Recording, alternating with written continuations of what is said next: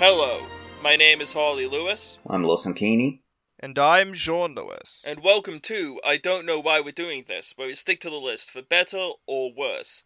Now for the final episode in our trilogy of Star Wars films, now discussing the sequel trilogy of Star Wars films, the Disney-led trilogy. Our trilogy of trilogies. Yes.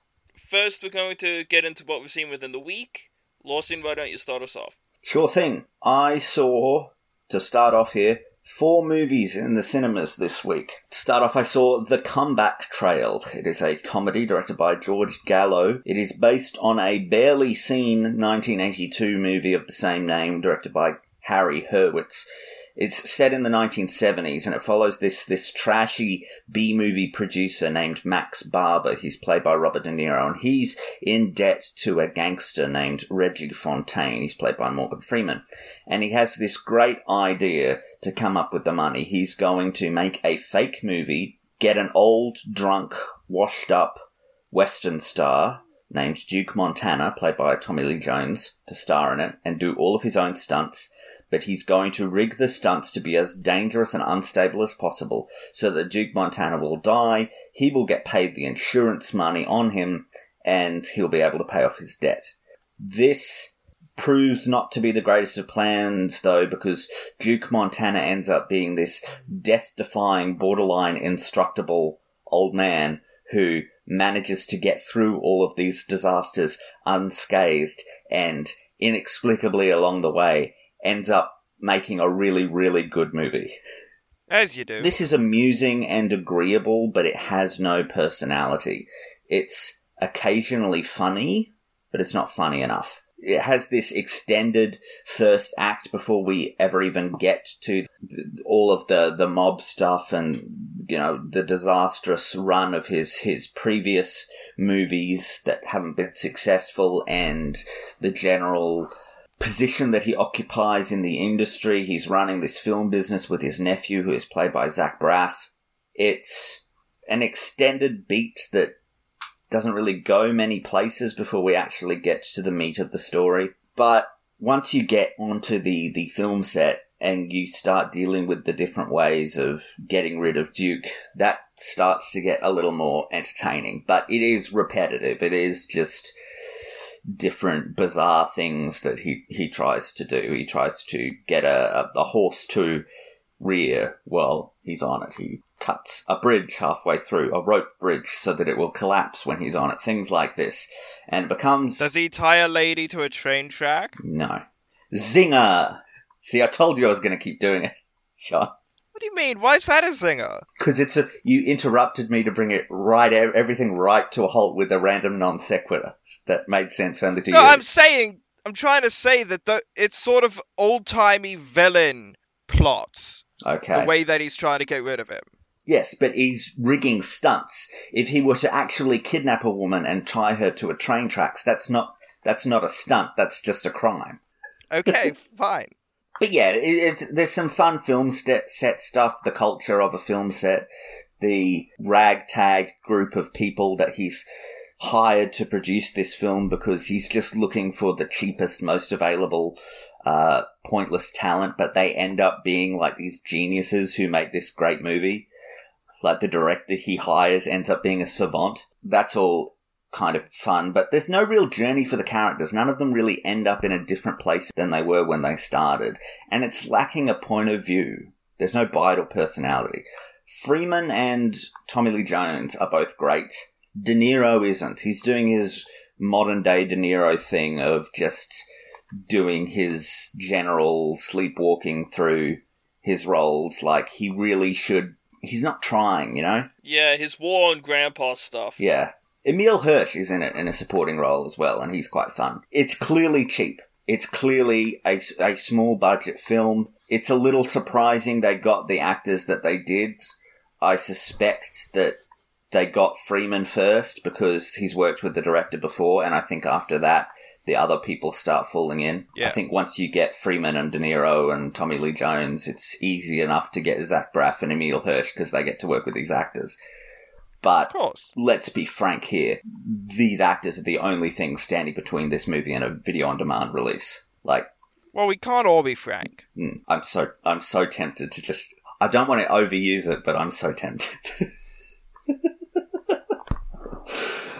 This is okay. It just needed more flavour. I next saw Radioactive, which is a biopic directed by Marjane Satrapi, who was the director of The Voices, the Ryan Reynolds film. This is her first film since The Voices. Yeah. I don't know where she's been, but it's based on a book by Lauren Redness, and it tells the true story of Madame Marie Curie, played by Rosamund Pike, and her life and career, particularly her partnership, both professionally and personally, with her husband Pierre, played by Sam Riley. Together, they discovered radioactivity. She actually coined the term. And they discovered the new elements of polonium and radium. This is an interesting look at a fascinating historical figure. It's really driven by the performances. Pike and Riley are both really fantastic in it. It focuses in on her personal life, some real tragedies that she suffered, that she ended up being a woman who lost quite a lot and suffered quite a deal and ended up quite unhappy by the end. And it focuses in on her work as well in a really interesting way. The fact that she is a female scientist at the end of the 1800s, that she doesn't really get taken seriously by her colleagues, at least to start off with. It has the standard biopic pacing problems, though, where they're having... It's always a problem trying to fit the entirety of a person's professional life into a 2-hour film. It becomes episodic. It's why I think that television miniseries are better suited for that, because it allows you to really explore all of those things in a much more complete way. It's well performed and well filmed, but narratively it's bumpy because of that. Biopics always have that problem. This one has it more than most, I think. I think it does seem erratic the way that it jumps around. The script is also occasionally overwritten. It's filled with portent where these characters will say these very dramatic things about what they're doing, and it's like, all right, we get it. The atom bomb. I understand. But that stuff actually, that angle, is kind of the most interesting part of it. It unpacks the discoveries and the realizations that were occurring at the end of her life of actually, no, this is what this actually is. I mean, it killed her. Her work killed her. It gave her aplastic anemia. It talks about, after, like, the first little bit of radium that she discovered, this, like, tiny little glowing powder, glows green. I mean, she keeps it under her pillow as a keepsake for years. And... yeah, that'll be the thing. Yeah, that's not going to do well for her. And her daughter ended up working with it as well, and she died in her 50s. So it goes into that. It goes into... once they came up with these glowing elements, before they realized it was dangerous, there was all of this crazy stuff like radium chocolate, radium beauty powder, like all of this insane stuff that started to be used. And it flashes forward. It's not entirely linear. Occasionally, when they're talking about it and the potential risks of it, it'll flash forward to things in the future, and you'll see these little episodic intervals dealing with the bombing of Hiroshima, dealing with Chernobyl, dealing with the nuclear tests in the Arizona desert, but also dealing... That's interesting. Yes, but also dealing with stuff like chemotherapy, which we learn at the very end is known in Paris as Curie therapy. It goes into the movie's thesis that Curie expresses in the movie, that you can't hide the knowledge. You've got to trust people.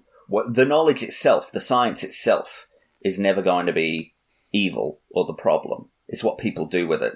And you've got to trust people, and you've got to hold people to a standard in how they use the science, but you can't embrace ignorance because it's more comfortable. How's the direction? Because this is an interesting film for this filmmaker to make, because I've seen at least the majority of The Voices, and that's a very wild film. It is. This has lots of style. It's unexpectedly dark and brooding visually. It has a lot of atmosphere. It's not as stylized as The Voices. It's not as unique a visual tone as The Voices, which, to be fair, would have probably not have been fitting for this movie. The Voices is something very particular that allowed her to take some really interesting swings. This doesn't really do that, but it does have its own personality, like, and the way that, like, she understands the gravity of what she's dealing with in a really interesting way. Like, the bit where they do the Arizona desert bombing stuff, that's the fake towns with the mannequins and things, what Indiana Jones stumbles into at the beginning of Kingdom of the Crystal Skull. So we see one of those tests, and it lingers on all of these mannequins as their faces melt away like they're in Raiders of the Lost Ark, and it just lingers on the destructive power of all of this stuff as the plastic heats to such a degree that it burns a hole down into the earth. The plastic just is so hot that it just disintegrates the sand of the desert and creates this massive sinkhole as it sinks further and further down.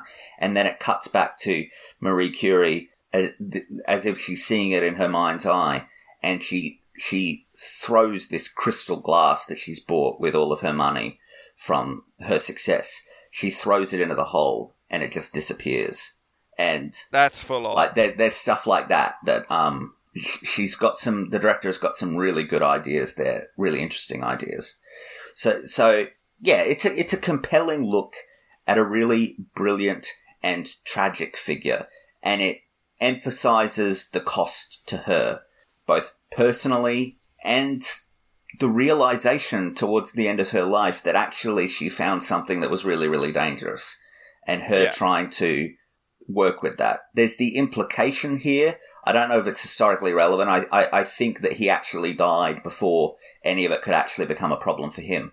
But the implication is before her husband is killed. I mean, spoiler alert for real life. Her husband died very, very young, hit by a horse and carriage. But beforehand, the movie shows him clearly suffering the effects of radiation poisoning. It's generally accepted in real life that he would have died of it if he had lived long enough, but he apparently did have radiation burns and lesions and things before he died. The movie is framed by her dying. Like, the movie starts with her collapsing in her lab as an older woman, and as she is hallucinating, she sees her whole life flash before her eyes, and she sees the effects of everything. She sees Chernobyl as she's dying. And one of the final scenes is her walking through the hospital of her imagination, and all of the beds are filled with the victims of Hiroshima and the victims of Chernobyl, and all of these people, her husband, all of these people that were affected by radioactivity. But also she sees people having chemotherapy and things like that. Yeah. Like, it's a really interesting take on not only the person, who seems like a very compelling and complicated person, but the implications of a discovery like that, and how that must affect an individual. I mean, you get that story of the widow of the man who invented the Winchester rifle, who was so distraught by the fact that her wealth was amassed by a weapon that killed hundreds of thousands, if not millions of people, and at the end of her life thought that she was being haunted by the ghosts of those victims. I mean, do discoveries of that type, do inventions of that type, how does that psychologically affect the inventor? That's a really interesting thing. That's probably the most interesting part of this movie. Yeah, it's a cool film. I next watch Alone. It is a horror movie, although I will say that it straddles the line between horror and simple thriller more than most do. I think it ends up on the side of horror. Some would disagree with me. It's directed by John Hyams. There are at least two 2020 horror movies called Alone. There is a Donald Sutherland starring one where Donald Sutherland and the guy from Teen Wolf try to survive a zombie outbreak in an apartment building. This is not that movie. This is a different Alone. Yeah, because I've seen the trailer for that, and it's based off of a South Korean film. Yeah, well, this is a remake of a 2011 Swedish film called Gone by Matthias Olsson and Henrik J.P. Ackerson. They directed that original one. I believe Matthias Olsson returned to write the screenplay for this one. This is about a woman named Jessica. She's played by Jules Wilcox, and she is stalked and abducted by a serial killer played by Mark Menchaca as she is going on a cross-country road trip. She ends up in the mountains with all of these wooded forests and things, and she gets abducted and she must escape into the woods with him pursuing. Yeah, when you go into the woods on a road trip, you gotta keep your head on a swivel. This is taught up close and really personal. It is a methodical account of survival. It takes its time.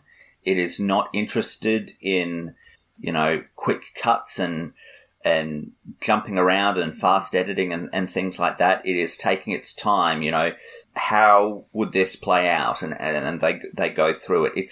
It's minimalist. It's only those two characters for the most part in the woods. So kind of the Revenant kind of thing where you see the steps that she takes to survive, and you're there with all of it. And the bear is instead a serial killer. Yeah. But it's brilliantly filmed. It's tense and it's nerve-wracking. It holds for detail in really interesting ways. When she is escaping the house, he comes home unexpectedly and she hides in a closet while he goes and makes himself lunch. And he gets a phone call during lunch that we learn over the course of the call, he's talking to his wife and she thinks that he's on a business trip somewhere doing some business deal. And now she's going to put their small daughter on the phone. And it's like this gradual realization as she's listening to this 5-minute conversation that the director holds on of this serial killer who we've seen as this monster, this sociopath, having a very normal conversation with his family on the phone, and that's just twisted in this totally unexpected way, Yeah. That's really interesting, the way that holds for detail there and in other places like it. The acting is great. Wilcox and Menchaca are both fantastic. Menchaca gets an especially interesting opportunity to show off. He gets a very creepy monologue where he explains his worldview that is, again, this other 5-minute thing that the movie goes into towards its finale, that it holds for 5 minutes so that he can, shout into the woods at the middle of the night, I know you're out there and I'm coming for you and this is my worldview, like that stuff. So what genre of serial killer is he? Very Ted Bundy-esque.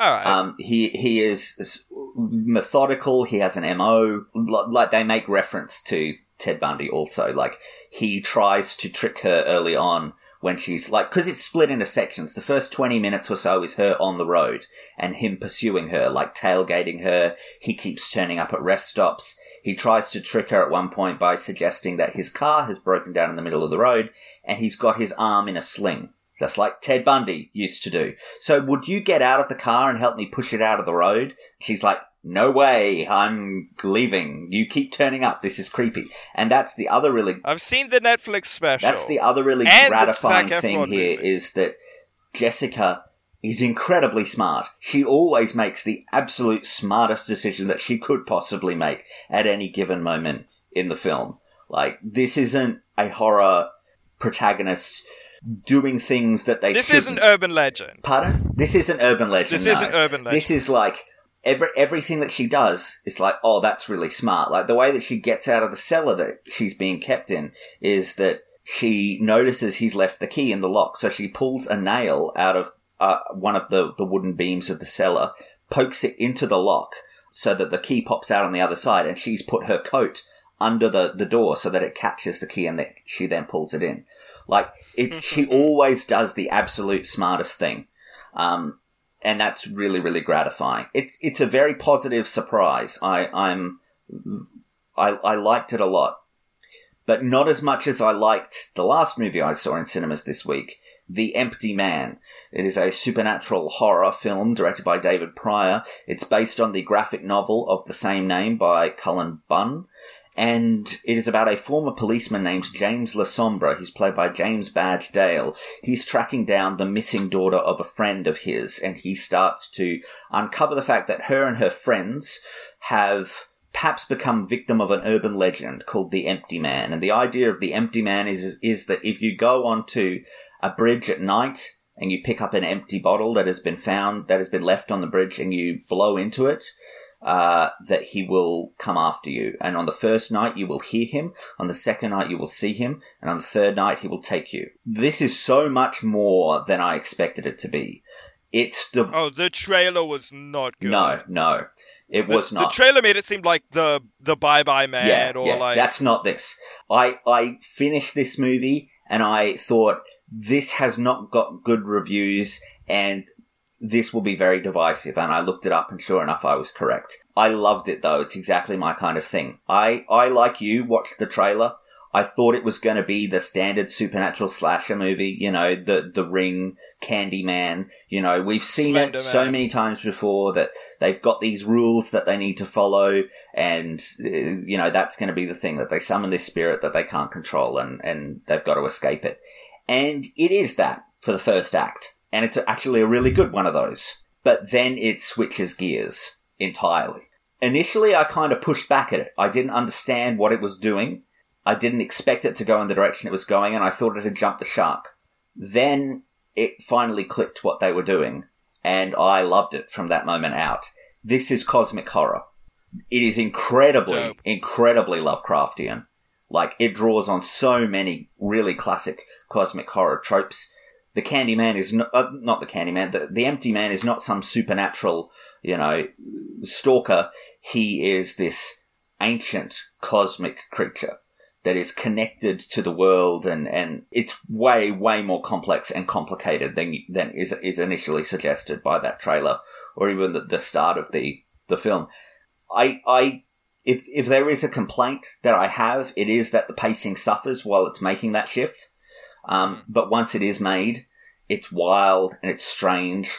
It's really strange. I'm surprised that this is from a major studio. It's from 20th Century Studios. So Disney put this out. It's really trippy. It's super creepy too. Like, the villain is fantastic. You get this great 20-minute prologue that is like just a brilliant, tight, short film in itself. Like, you don't get the title card, The Empty Man, until 20 minutes into the movie, because you spend a lot of time with these friends hiking in the mountains of this, I forget where it was. It was a country in Asia somewhere, but they're up in the snowy mountains hiking, and one of them falls into a crevice, and the others go down to find him, and they find him mute, staring into the corner. And when they look into the corner, there is this gigantic skeleton, like a human skeleton, but 9 feet tall. And all this eerie stuff is coming out of it. And then, of course, after that, they've disturbed this spirit. They've disturbed the Empty Man. This is how the Empty Man comes into the world, we learn. This is set in the 90s. The rest of the movie is set in the present day. And so they're the idiots that wake it. By accident, yes. But that's how they establish it. This snowstorm hits, so they end up having to go and take shelter in this abandoned cottage. And so that's where you start to see the rules. First night you hear him. Second night you see him. In the middle of this snowstorm, they see this tall, dark figure standing in the distance. They go out and they call to it, but it doesn't respond. And you can kind of make out that it is sort of jittery, like there's wafts of shadow coming off of him, moving shadow. And it sort of stares at them, and then it suddenly starts running at them. That's never great. I think I'm looking at a picture of that skeleton that you're talking about. Yes, that's it. That's fucked, man. Yeah. You find that, and it's game over for you. And it's just this really tight opening sequence that really sets the stage, and it's genuinely creepy. The visual realization of the Empty Man when you see him is really, really creepy. Did you see that Slender Man movie? No, not yet. Right. It is on the list. But it has a lot. I haven't either. I did Marble Hornets, Tribe 12, Everyman Hybrid. I can't do Hollywood's version of Slender Man. There's just a lot of cool, frightening ideas and imagery in this movie. It's not all explained. It has a challenging ending. Like, that's one of the reasons I walked out thinking, a lot of people didn't like this, did they? Because it doesn't end. It doesn't wrap things up in a clean fashion. It messes with your head one more time. So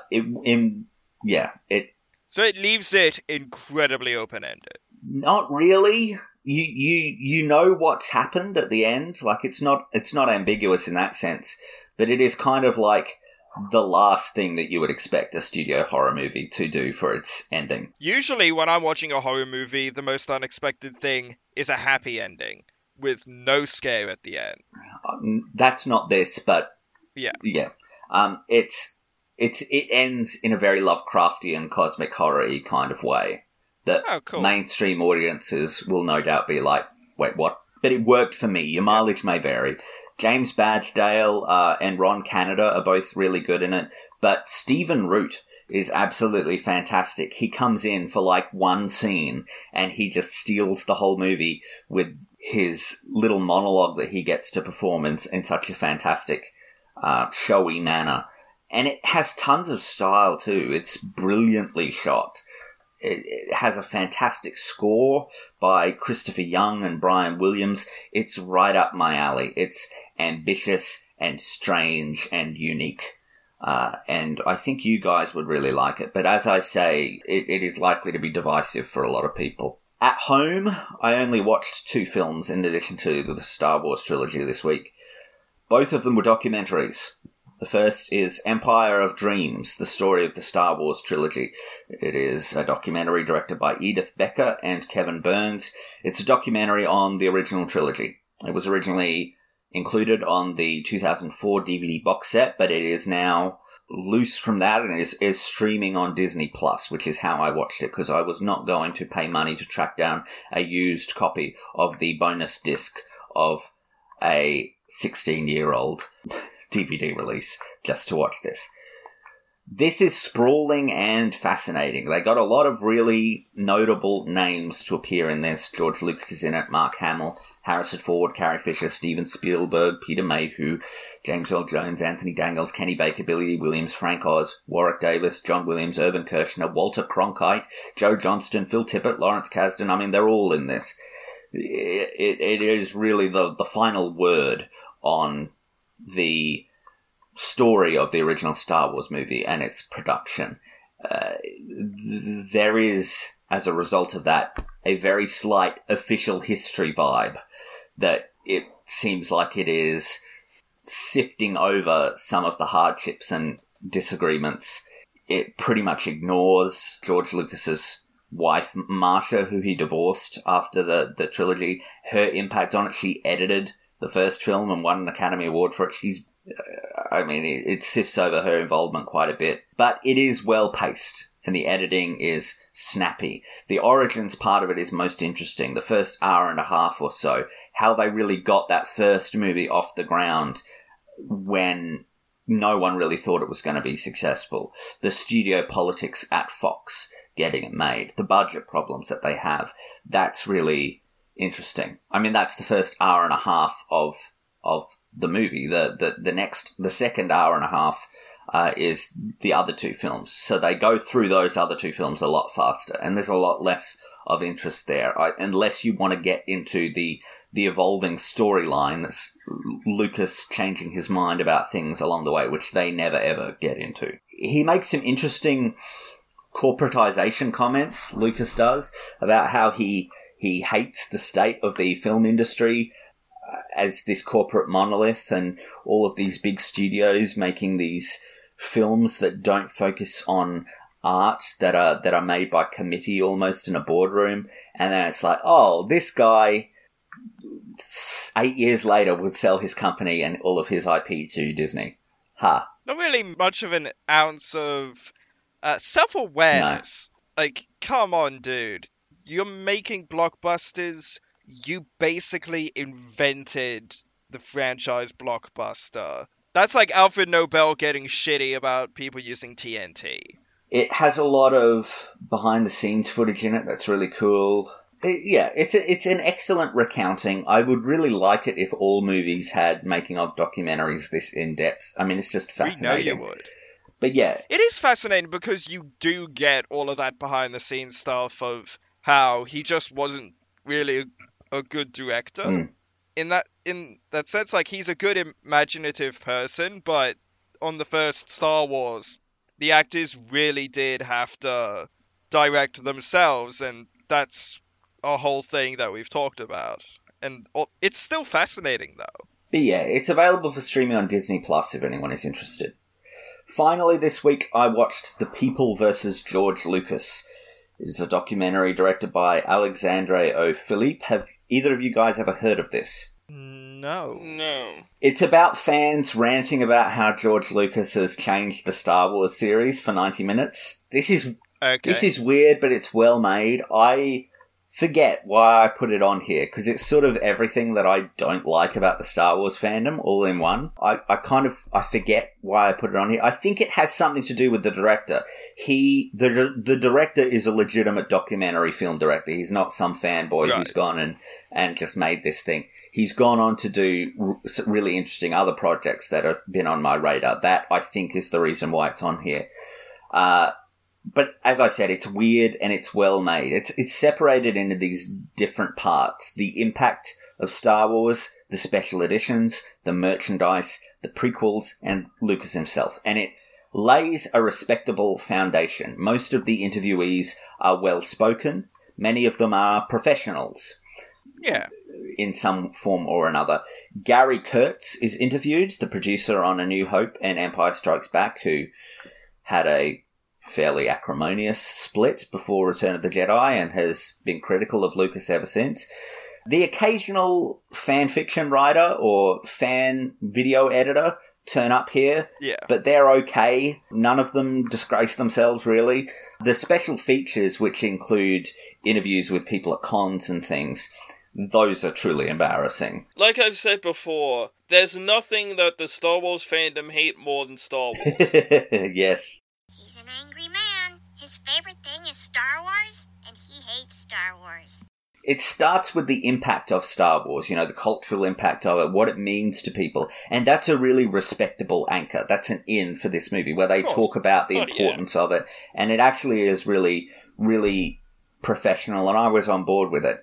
But then they get to the special editions and onwards, and they start to rage. And I got about 5 minutes into that segment before I went and got my phone, because I realised I had to take quotes. Oh boy. On the changes in the special edition. It's like changing the Bible. It's a betrayal. It's so stupid. This, by the way, is said by a man wearing a "he farted" shirt with an arrow pointing to the other guy next to him. He says that the special editions are, quote, so stupid. Lucas is a Holocaust denier, but for Star Wars. What? Okay, I mean, come on, guys. That's a little much. Like carving Bill Clinton onto Mount Rushmore. I like that one. That's funny. They go into... it's actually kind of an interesting argument from a film preservation perspective. Sure. That original version, Lucas claims, is gone. That it was destroyed in the re-editing for the special editions. That no longer exists. And that, what does that mean? Does that mean that that loss, that we're not preserving that original cultural touchstone? And that's shitty. There's also some interesting arguments there as well. Well, all of these, Star Wars won the Academy Award for Best Production Design and for Best Editing, but so much of that has now been altered. So can you really say that this current version is the one that won those awards? Yeah, it's the ship of Theseus. Stuff like that. That's kind of interesting. But I did love, eventually a title card comes on screen. The Library of Congress declined our repeated interview requests. No shit. But then they're pretty busy. Then they start complaining about the toys and stuff. Usually, by the way, of course, they're all being interviewed in front of the walls of Star Wars merchandise that they own. There's no self-awareness here. Complaints? What complaints about the toys? Oh, the corporatization, he's sold out, man. He's, that kind of thing. A gentleman says, it's like he wanked us off and now he's going, come on, there's more in there. That's a fantastic analogy. You see, that would be like me complaining about the corporatization of Batman while holding this 80-year anniversary original first appearance style pop vinyl for Batman. And there are a few sensible people in there who are expressing that sentiment. Like as I said, there are some professionals in this, and they're all just like, oh, come on, get real, people. Cry me a river. They make them because you people buy them. Like, they're expressing that sentiment. Exactly. It's that whole thing of, so what you're basically saying is you want him to never make a film again. Like, he wanted to get money from a product that was very popular with children. It's the smart call. That's just capitalism, folks. In the prequels, when they talk about the prequels, the guy with the he farted shirt comes back to insist that the Phantom Menace is a stupid name. It is being compared to, the prequels are compared to, like, being slapped in the face with a wet fish. They frequently mock people who like the prequels in it.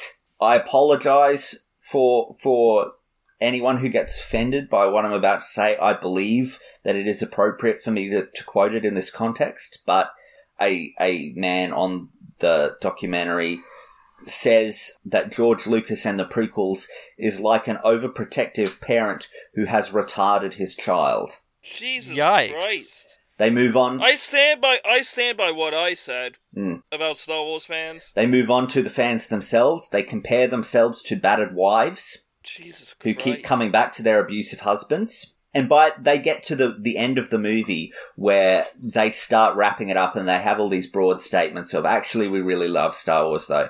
They actually say this, we're pretty forgiving people. And another one says, none of us really have any right to be angry about the prequels in the end. Yeah. This, in a movie that is 90 minutes of these people complaining. By the end of it, I was watching it as a comedy. And that really worked. The psychology of these people... On YouTube, its genre is documentary comedy. Yeah. The psychology of these people is fascinating. It's like an internet forum, but smarter. As I said, a lot of these people are well-spoken, even if what they are expressing is absurd to me. A lot of them are professionals, but it's professionally put together. There is, however, a special feature on the disc of a music video of some fans, quote-unquote, performing their song, George Lucas Raped Our Childhoods. So, this is the kind of people we're talking about here. That should give you context. Okay, how many people, on average, in this documentary were white, somewhat portly, and with facial hair? The vast majority of them. Exactly. Exactly my point. I am struggling to think off the top of my head, like, the number of people who were not white is infinitesimally small, and the number of people who were not male is only slightly better. Like, this whole thing just reminds me of a movie I quite enjoy called Fanboys, which is the story of three or four Star Wars fanatics wanting to break into Skywalker Ranch to see Phantom Menace before it comes out and before their friend dies of a terminal illness. And the punchline at the end of the movie, when they're sitting in the cinema... Because their friend who was dying has already seen it. He got to see it at the Skywalker Ranch.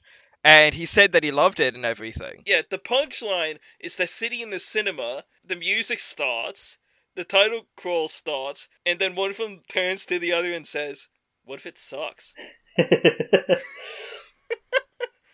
That's a legitimately great movie. This is a well-made documentary, though. It's surprisingly thoughtful with some professional editing and production. The director, Alexandre O. Philippe, as I said before, he has actual bona fides. He does a good job here. Yeah, he's a professional documentarian.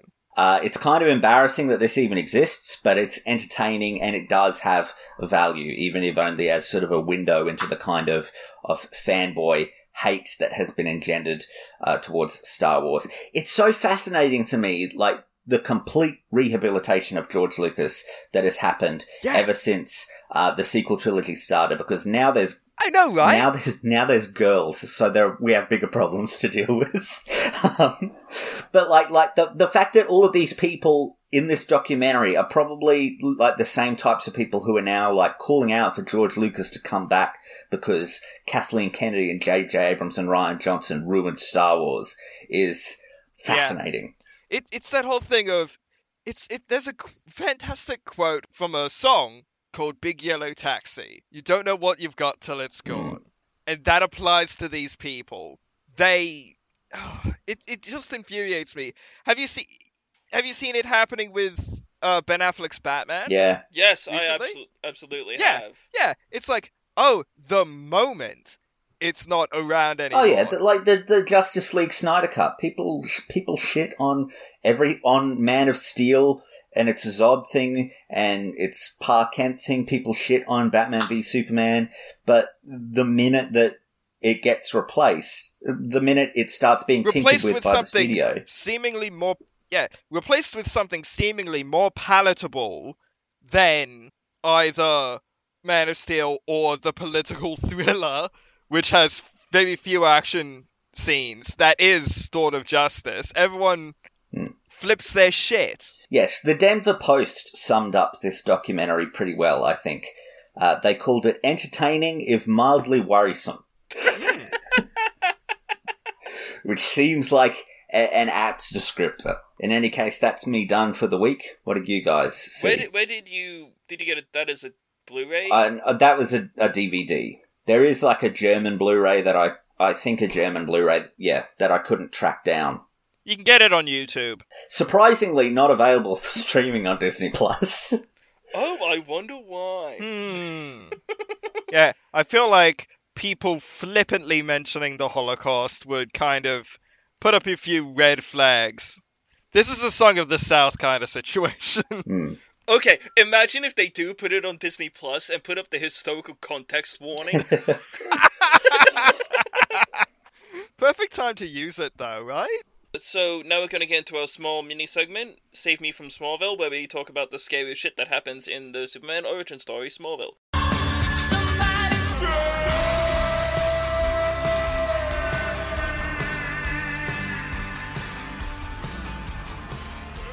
We finished Season 3, but before we managed to do that, I needed to talk about some intense stuff. Obviously, there's the continued presence of Allison Mack, but that's going to become relevant. Can I just observe that it seems to me like Season 3 has really dropped down on the creep factor? It has. Just from your general reporting. Yeah. There's less moments of it. See, and there are some repeated things. Yeah. Like how we talk about Lex Luthor having a really tragic upbringing and all of this yada yada, but we don't want to keep repeating some of that same stuff that we already touched on previously, other than the Allison Mack thing, because that bears repeating. And there's some recurring media freaks. We already expressed how creepy their power is, so it doesn't... And the general fact that whenever someone gets a power in this bloody show, they turn nuts. They just go absolutely mental and start trying to kill people and kidnap people. Yeah. Lana has been kidnapped so many times, I swear they should put a bell on her. It's like, girl, get out of there. Which she eventually does by the end of the season. She goes to Paris for school at the end of this season, and it's like, you should have done that 2 seasons ago, love. Season 3, episode 14, we are introduced to a character who has the ability of teleportation. She turns out to be an obsessive, controlling stalker, stalking Clark, and claiming that since they both have powers, they're better than everybody else and shouldn't have to live by other people's rules. And she eventually tries to kill Lana like they all do. Yeah. That's a thing. It's like, yeah. Lana's the unluckiest person in that damn town. First, her parents get absolutely steamrolled by a goddamn shit meteor. Mixed by a meteor. Yeah. And then, she finds out her actual father doesn't want to have anything to do with her after they try, but they can't do it anymore. Because it was affecting his marriage. Yeah, and she suffers. Episode 18, however, Chloe gets the ability to compel others to tell the truth. Chloe is Allison Mack's character. A character I really don't like. So would you be able to like her if she was played by someone other than Allison Mack? No, it's the way she's written. Okay. The character's just Allison Mack's nosy. a good actress. Yeah, that's how she convinced all those people to join that cult. Yeah, exactly. Sure, but I'm saying it's not fooling me. The character just rubs me the wrong way. Just for legal purposes, we have no idea whatsoever or at least I don't, whether Alison Mack was actually involved with recruiting people into the cult. So... She was. She was? Okay, there you go. Yeah. Just legally, I wanted to be in the right area there. I don't want those people suing us. All of that's a matter of public record. Yeah. She gets the ability to compel others to tell the truth. And this is like the worst person to give that power to, because she'll always try to worm her way into finding out information she doesn't... She's super nosy and the worst kind of journalist. Like, she straight up outs somebody. Like, in the middle of a in the middle of the school, she asks one of these football players who they would like to go to prom or whatever with, and he mentions another one of the football players. And, like, this is back in the early 2000s, where that... This is like 2003. Is it, like, intentional on her part, or is... She doesn't know, but she doesn't care about... That's not great. The consequences that guy might suffer from. And that was very uncomfortable for me. And the other characters aren't laughing about it. Nobody else is, like, amused by that. But the rest of the season is rather, not so scary. They front load the seasons with the scary stuff. Yeah, they tend to do that. But season 3 was less scary overall. Moving into season 4, where we tackle something along the lines of possession, we'll get to that later on. Now we're going to play the trailer to Force Awakens.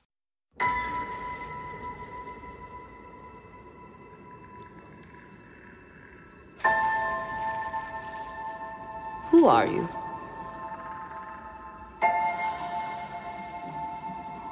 I'm no one.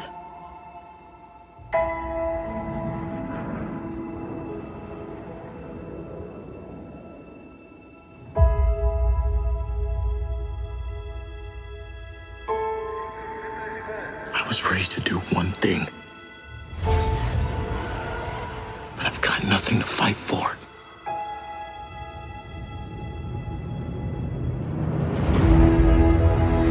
Nothing will stand in our way. I will finish what you started.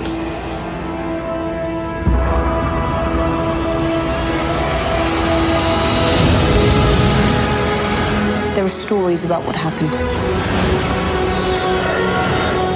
It's true. All of it.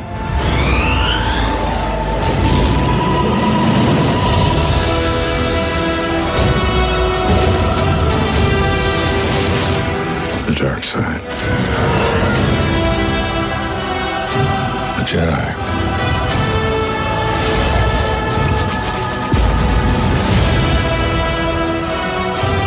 They're real.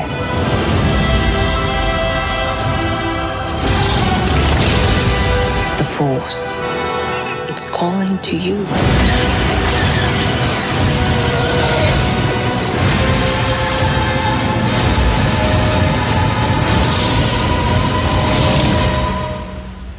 Just let it in.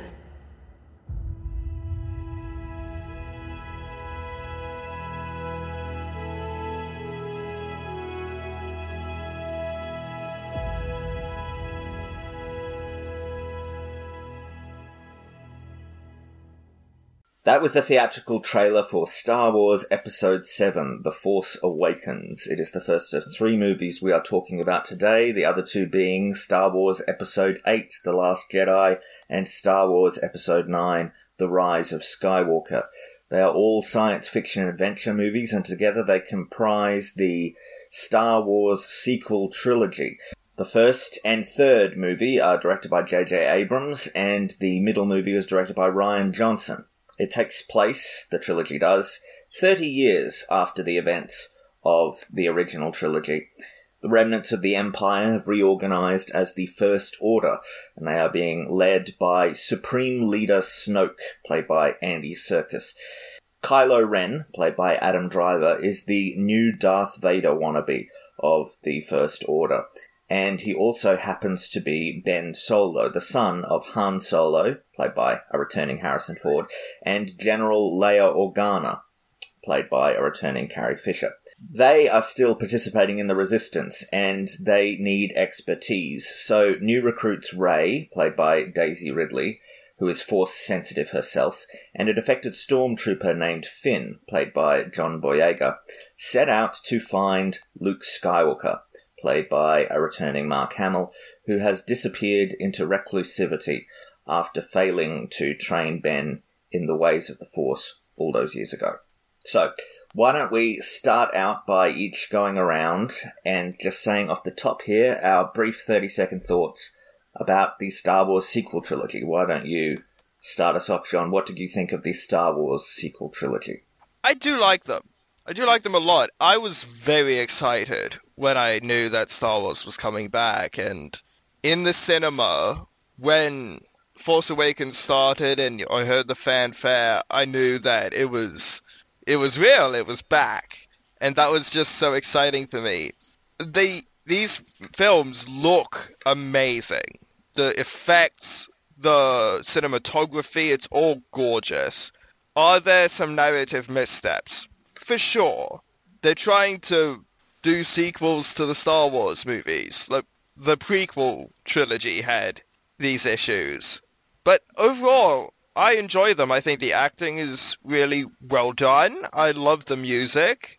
I love the effects. And I actually like all three of these films. I think these sequels had a very tough task coming right out of the gate. Star Wars fans are notoriously difficult to please, and as someone who's not so much of a hardcore Star Wars fan, I had a great time with them. You've got interesting takes on characters. It's just frankly great to see what's up with Han, Luke, and Leia 30 years after. To see what has become of the galaxy, and honestly, to just get more Star Wars. That expansion of the galaxy, seeing new types of aliens, all of that sort of stuff, it's just cool to see. I really like the first two movies of these. Force Awakens is great fun, if a little bit uninventive. A lot uninventive, actually, but we'll get into that. It's great, but unambitious. The second one, The Last Jedi, I love. It is my second favourite Star Wars movie overall after Revenge of the Sith. I think it's smart and creative and ambitious that this one takes the franchise forward instead of repeating itself like The Force Awakens did, as good as it was.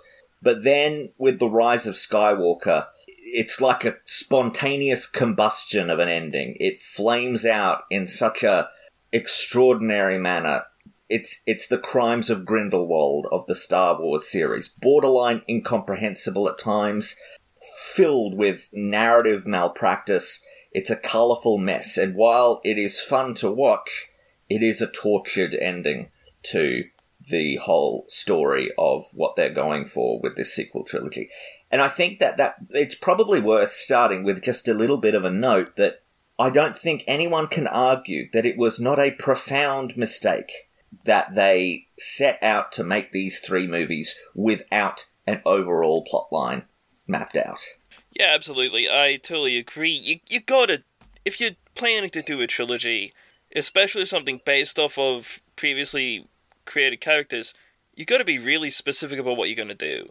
This has been frankly an issue with Star Wars, as we've talked about in previous two episodes. The original trilogy wasn't set out from day dot. The prequel trilogy... At least the prequel trilogy knew where it was going. Yeah. It knew where it was going, but there was still some serious deviations. But still, none of that compares to the scrambling at the 11th hour to wrap it all up together that this one does. The fact that they gave it to J.J. Abrams to set it up, then they gave it to Rian Johnson, just let him do whatever they want, then they gave it to J.J. Abrams to do whatever he wanted. The fact that none of it was planned ahead, I mean, we'll talk about it in greater detail, but the Emperor Palpatine reveal in Rise of Skywalker could have been cool if they planned it, but instead, they introduce it in the opening crawl. I mean, that's a cliffhanger if ever I heard one. You know, end of Last Jedi, we actually hear the broadcast that he's making. Yeah. That's the ending of that movie. That's the last scene. And then we all leave the theatre going, oh my god, Emperor Palpatine's back. Isn't this interesting? They could hint at it in Force Awakens, tie it together. But instead, they introduce it in a single line in the opening crawl and then never explain it whatsoever within the body of the movie itself. They're trying to square away everything without having planned it out in advance. Yeah, absolutely. There are explanations as to Palpatine's return, but that's stuff you have to look for on, like, Wikipedia and stuff like that. I feel that, yes, it should have been at the end of The Last Jedi.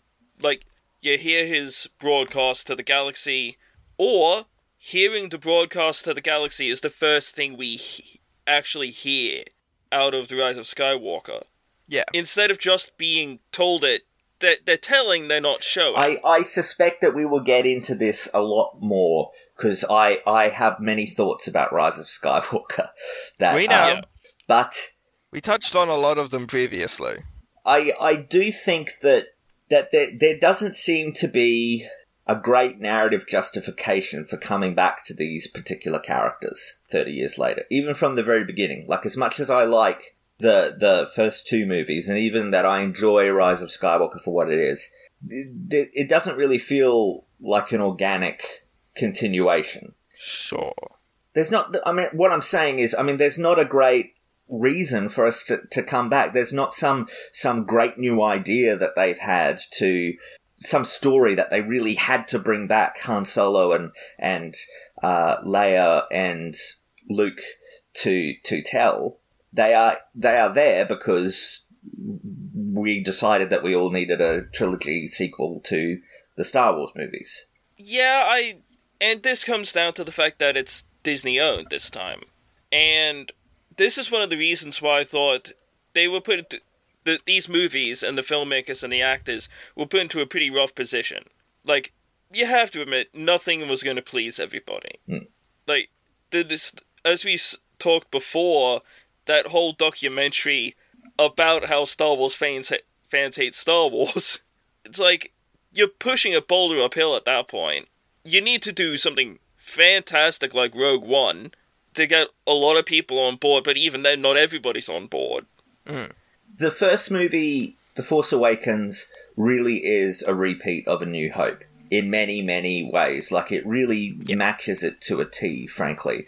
That you start out with the young person who has Force powers, and they're on this desert planet, and then they come across a droid that has special information, so they make their escape. Oh, they've also got hints of having special parentage, and then they're going to go and meet this older character who can introduce them to the universe at large. They get waylaid by the Imperial sort of figures. They have a giant base, the size of a small planet that is going to destroy other planets.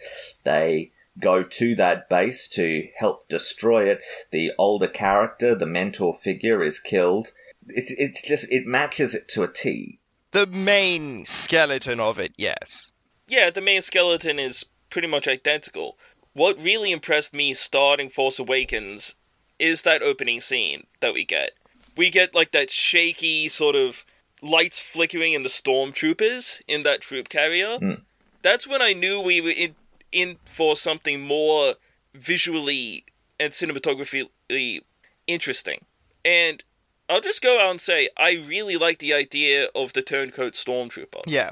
Because, like, these are, the stormtrooper is, like, the example of a throwaway, like... Enemy. It's like, play any Star Wars game, you're, like, cutting through them, like, 100 at a time. And the idea that we can actually interrogate what life is like for a stormtrooper is actually really cool. Well, they do, and this is a positive thing that I really like about the direction that the movie takes, is they do try and set up and focus on these new characters. Yeah. We spend a lot of time with Rey and Finn. We spend a little bit of time with Poe, not as much as we will in later movies, but he was originally supposed to be killed off in this movie. He was supposed to be sucked under in the quicksand in the desert. But Oscar Isaac convinced them that was not a good idea.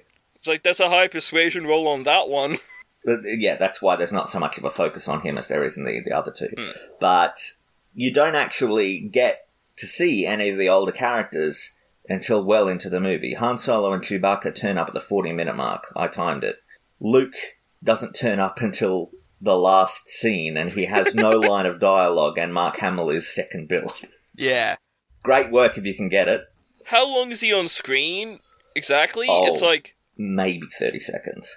yeah, but it's still really interesting to see him there at the end. But we get a really smart focus on these new characters, and in concurrence with that, it's absolutely fantastic casting. Like, Absolutely. the discovery Oh, yeah. of Daisy Ridley and John Boyega. Daisy Ridley in particular, I would argue. They're movie stars. Yeah. They have that charisma, that screen presence that movie stars have. They can just hold the screen when they come on into frame. Yeah, they transition into this movie like effortlessly. It's really impressive. And they have fantastic chemistry with each other. I really like the chemistry between Daisy Ridley and John Boyega. Which, am I crazy, or is it really in this first run, in The Force Awakens, they're clearly setting up a romance, aren't they?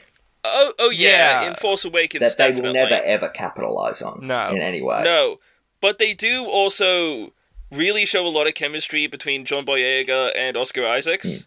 Like the Finn and Poe thing. That's my ship, Yeah. personally. We sat down and we were like, we honestly don't care what J.J. Abrams says. They're a gay couple. We're just gonna watch it as if they are. Death of the author, baby.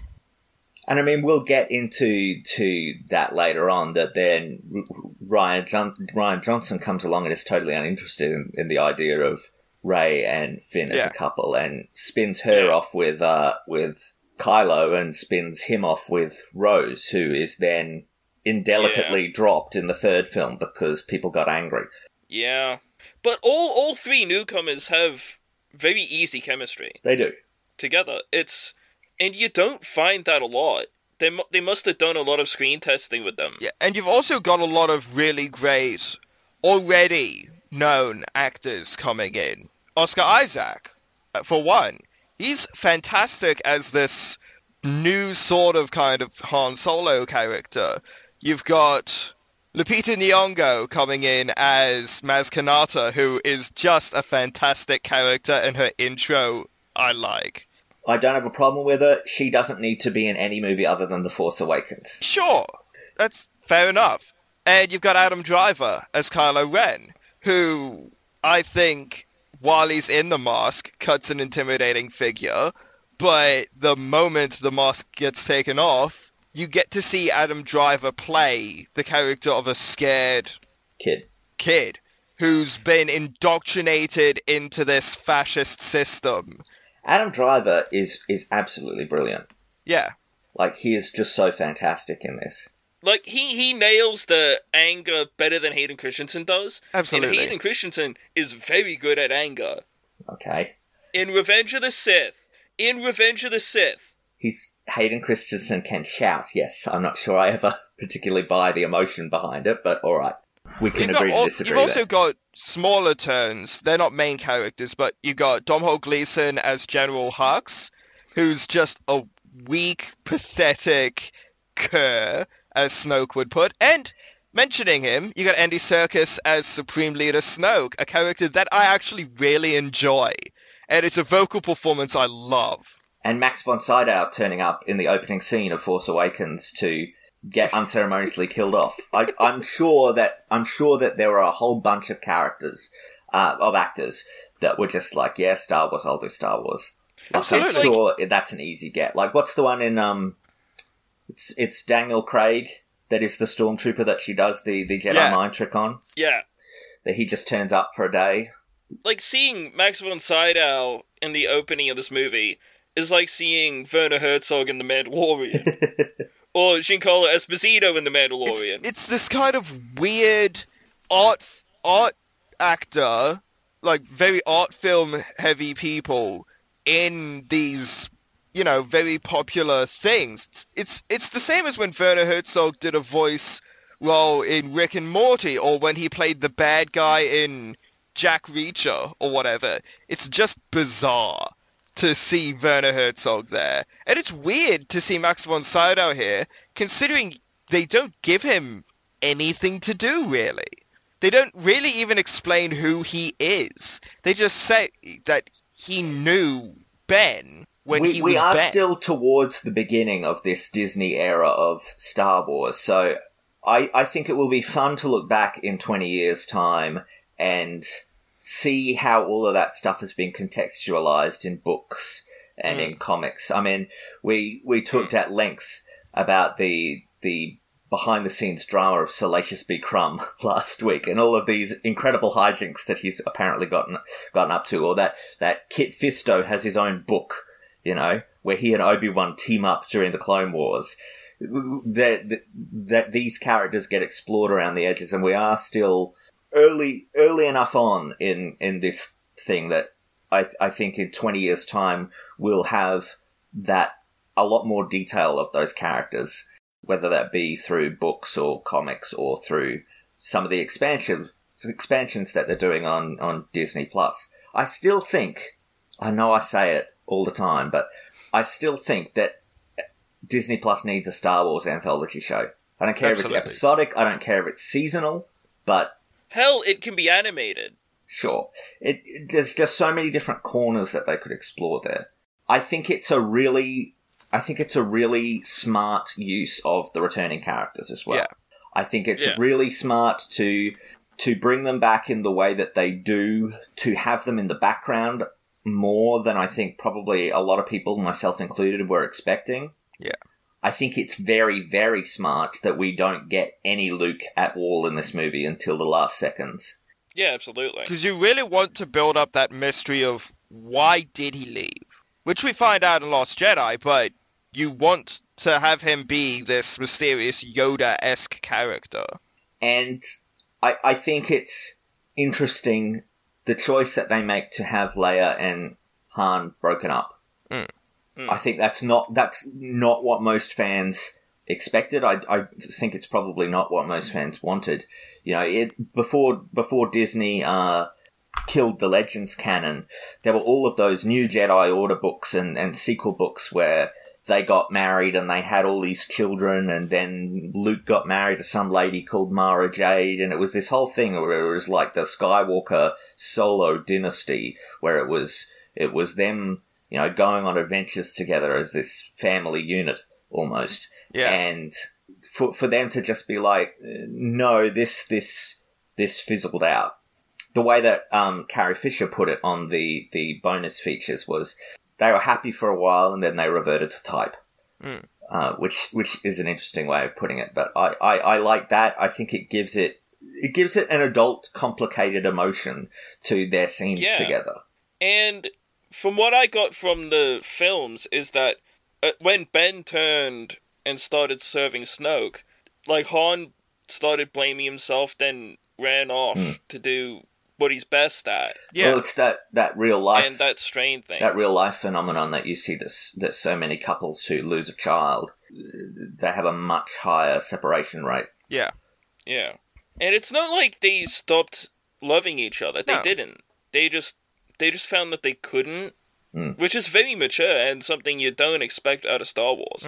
And this goes to the whole sequel trilogy, really, is the performances of all of the cast members are really, really good. Absolutely. Like, everyone. Yeah.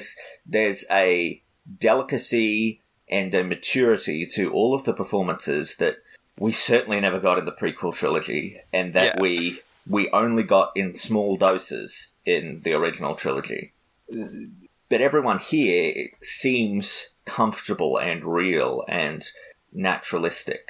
Yeah, and even when someone's sort of going over the top, like Andy Serkis with Snoke, just the quality of the vocal performance and the nuance there is just fantastic.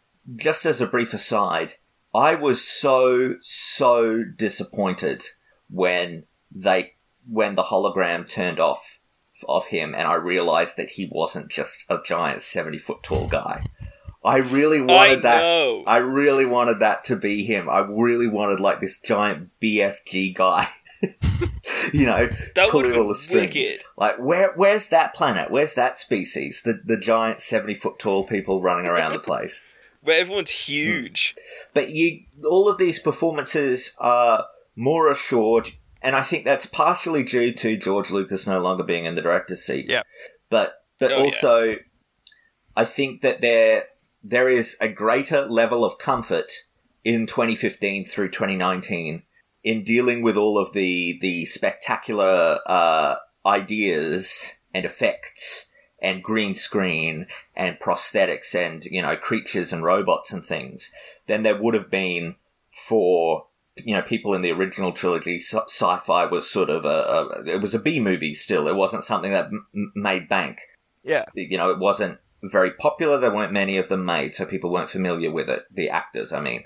And then you go to the prequel trilogy, and we talked about how uncomfortable a lot of the actors seem with the green screen. That their eye lines, that they don't quite have it figured out yet how to incorporate that in their performance. But we're talking now, 20 years into the CGI era, and there's a comfort with it. I mean, a lot of these people have now participated in movies elsewhere that have done that thing. I mean, you've got Andy Serkis coming in. The man's Gollum. He's King Kong. He's, Caesar in Planet of the Apes. So He's going to be Alfred. Well, that's a very different type of performance from the Alfred is not a CGI monster that he... Well, we don't know about that yet. We haven't seen him. Well, I mean, he was in Age of Ultron where he had to do that scene against, Ultron and all that. Like, not only is he good as a CGI creature, he also understands how that works in the space as an actual actor. I think that Force Awakens underutilizes Leia. Yes. I don't think we get quite enough with her as we should. I think we could lose some of the Maz Kanata stuff and give it to her. It seems like the kind of expositionary role that she could serve as just as well. And of course, we are looking at this now from the lens of we were running out of time with Carrie Fisher. Yeah. At the time, what they have said is that Force Awakens was going to be Han Solo's movie, which it was. Last Jedi was going to be Luke Skywalker's movie, which it was. And that Rise of Skywalker was going to be Leia's movie. And now, of course, as we've previously established, they were making it up as we go along, so who knows what they were actually really thinking. But if that's the case, it really, they could have been building, they could have had some ideas about where they were taking her, some general ideas. They could have had plans for her, giving her a bigger part that would... clearly they're setting up this relationship between her and Kylo that's going on into The Last Jedi, with him not being able to kill her. Yeah. But looking at it now, knowing that we're running out of time with her, I can't help but feel disappointed that there's not more of her on screen here. Yeah. Yeah, I totally agree. I think the First Order, as a concept, is not well contextualized. I'm not sure who they are. I'm not sure where they come from. I'm not sure what their purpose is. Because when, okay, you had the Empire, right? You had the Empire in the original trilogy, and they were the government. They were the galactic government. They were running the show. The First Order doesn't appear to be anyone except a military arm. That seems to be all that they are. So, and they don't seem to have relationships with any governments at all. I mean, we see them destroy the Senate. The Senate are apparently financially backing the resistance who are fighting the First Order. It feels it's never quite explained what the relationships between all of these organizations are. What is the Resistance's relationship to the Rebel Alliance? What is their relationship to the Senate? What is the Senate's relationship to the First Order? What is the First Order's relationship to the Empire? And of course, once we go into all of the EU stuff, we find out that the First Order is born out of the remnants of the Empire. Yeah.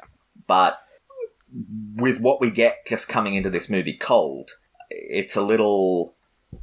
I don't know. It's just not very well explored. Well, I think it's really... It's along the lines of the original trilogy that way. We're meant to be on the back foot once again. The Resistance, Rebels... Also, alongside that, we visit mostly backwater planets again. Oh, sure, but what I'm saying is I'm just saying that unlike in the original trilogy, I am confused in this movie about who the First Order are. Yeah. When I watch A absolutely. New Hope, I understand who the Empire is. They're the Empire. They're the government. Yeah. I'm just not sure who the First Order is. And I actually think there could have been a really interesting other version of them that they could have done, which is make them a terrorist group. Make them an insurgency. Make them Al-Qaeda or the Taliban or these people who are just hitting and running, you know? That if they are born out of the ashes of the Empire, that they are this encroaching threat that is slowly building up power and is slowly radicalizing. Yeah. That would be more interesting. I just think they wanted to get back to status quo. Yeah, that's a lot of what this movie is. Yeah. I mean, with the Starkiller base, you can't expect, hit and run kinds of militias or whatever No. to like, be able Lawson's to have the tech to blow up planets. Yeah, but Lawson's talking like a from the ground up. Yeah, I get that. Yeah, approach. I like the concept of the Starkiller base. It's taking the Death Star and like taking it to the next extreme. It's an entire planet that's been bored out, and it like drains the energy of a nearby sun, a nearby star, and uses it to destroy entire systems. Yeah. I think that's a very effective scene as well, where you watch it work. You see it destroy the Senate, as we said, but also a shit ton of other planets. I think that's a very well done scene. And it's a cool, it gives out a really cool environment for the ending to take place on, because you get to have people on the ground while the planet is being destroyed. Yeah. The fight in the forest between Rey and Kylo, and how the Earth splits in two, and all of that stuff. Yeah. That's really fun. But you also get to have the dual thing of, how you get action stuff in a sort of Death Star looking Imperial base and everything, but you also get, a Hoth-like, snowy kind of place to have spaceship fights and stuff, and it's able to do sort of that double the work in a very interesting way. On the topic of Han Solo's death, Harrison Ford finally managed it, didn't he? He finally got to kill him. He's been trying it for years. His contention has always been, apparently, that Han Solo finished his character arc in A New Hope. He came back at the end of The New Hope. He joined the Resistance. That was it. That was the end of the character arc. He wanted to be killed off in Empire. Lucas convinced him to be frozen in carbonite instead. He was convinced to come back for Return of the Jedi. He wanted to be killed off in Return of the Jedi. Lucas wanted a happy ending. And so I would bet money that one of the first things out of their mouths when they went to pitch coming back to Harrison Ford was, he dies. He dies. You're in one movie. He dies. But that turns out to be a lie. Sure. Well, Han is dead, but he's, yeah. Still rocks up. But I am sure that was a selling point. And to hear Harrison Ford tell it, he's saying, I never wanted... It was never that I was really jonesing for Han Solo to die. It was that I wanted him to have as strong an emotional impact and strong a narrative impact as he could have. Yeah. And the only remaining one available to him, it appeared to Harrison Ford, was to have him die.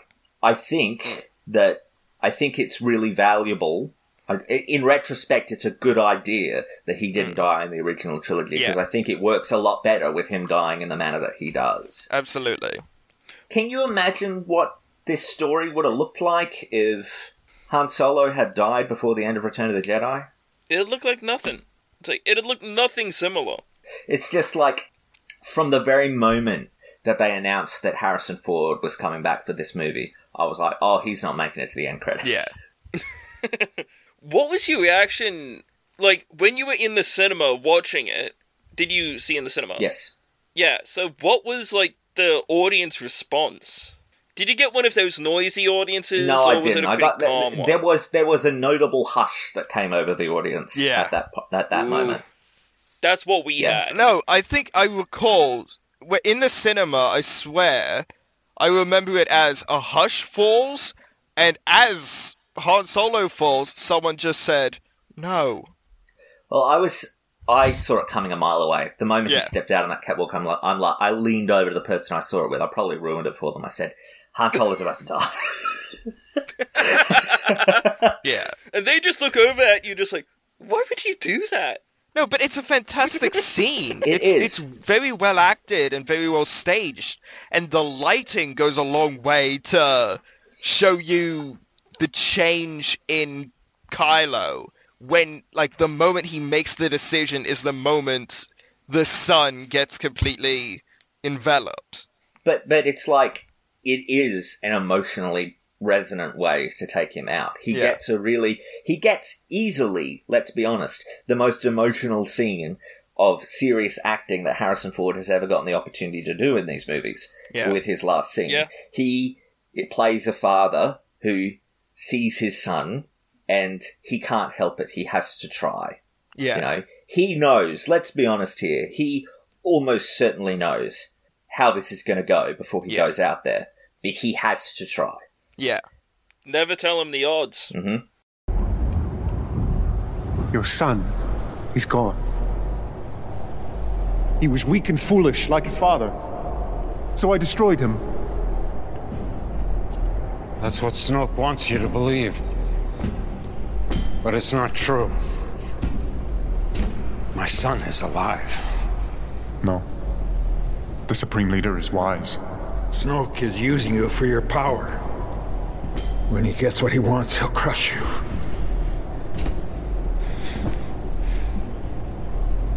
You know it's true.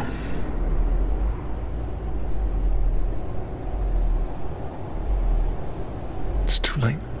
No, it's not. Leave here with me. Come home. We miss you.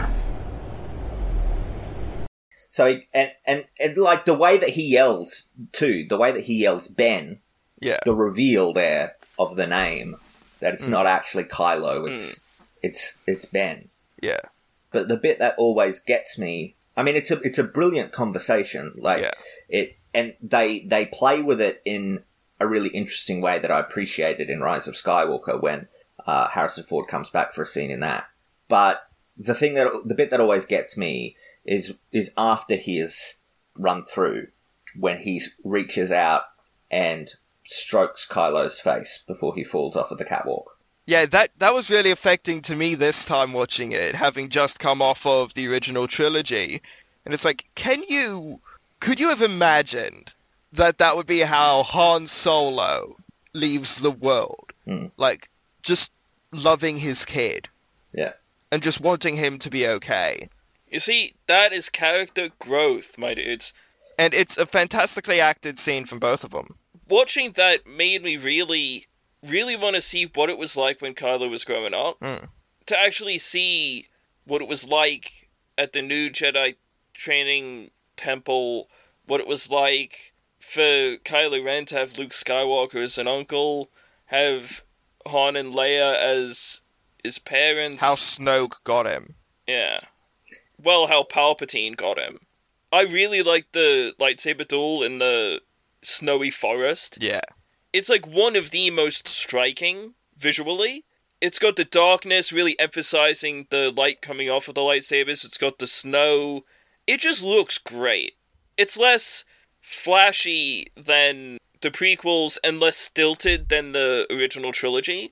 But it's just like that brutal middle ground, which I really, really like. You mentioned the lighting of the lightsabers, and it was something different that they did in this trilogy, where instead of just having sticks that would then be lit up after the fact, they actually had specially made fake lightsabers that emitted a coloured glow on set. So the blue and the red being cast off of the actors' faces is real. Like, that's coming from, and that's hitting their faces in the right way.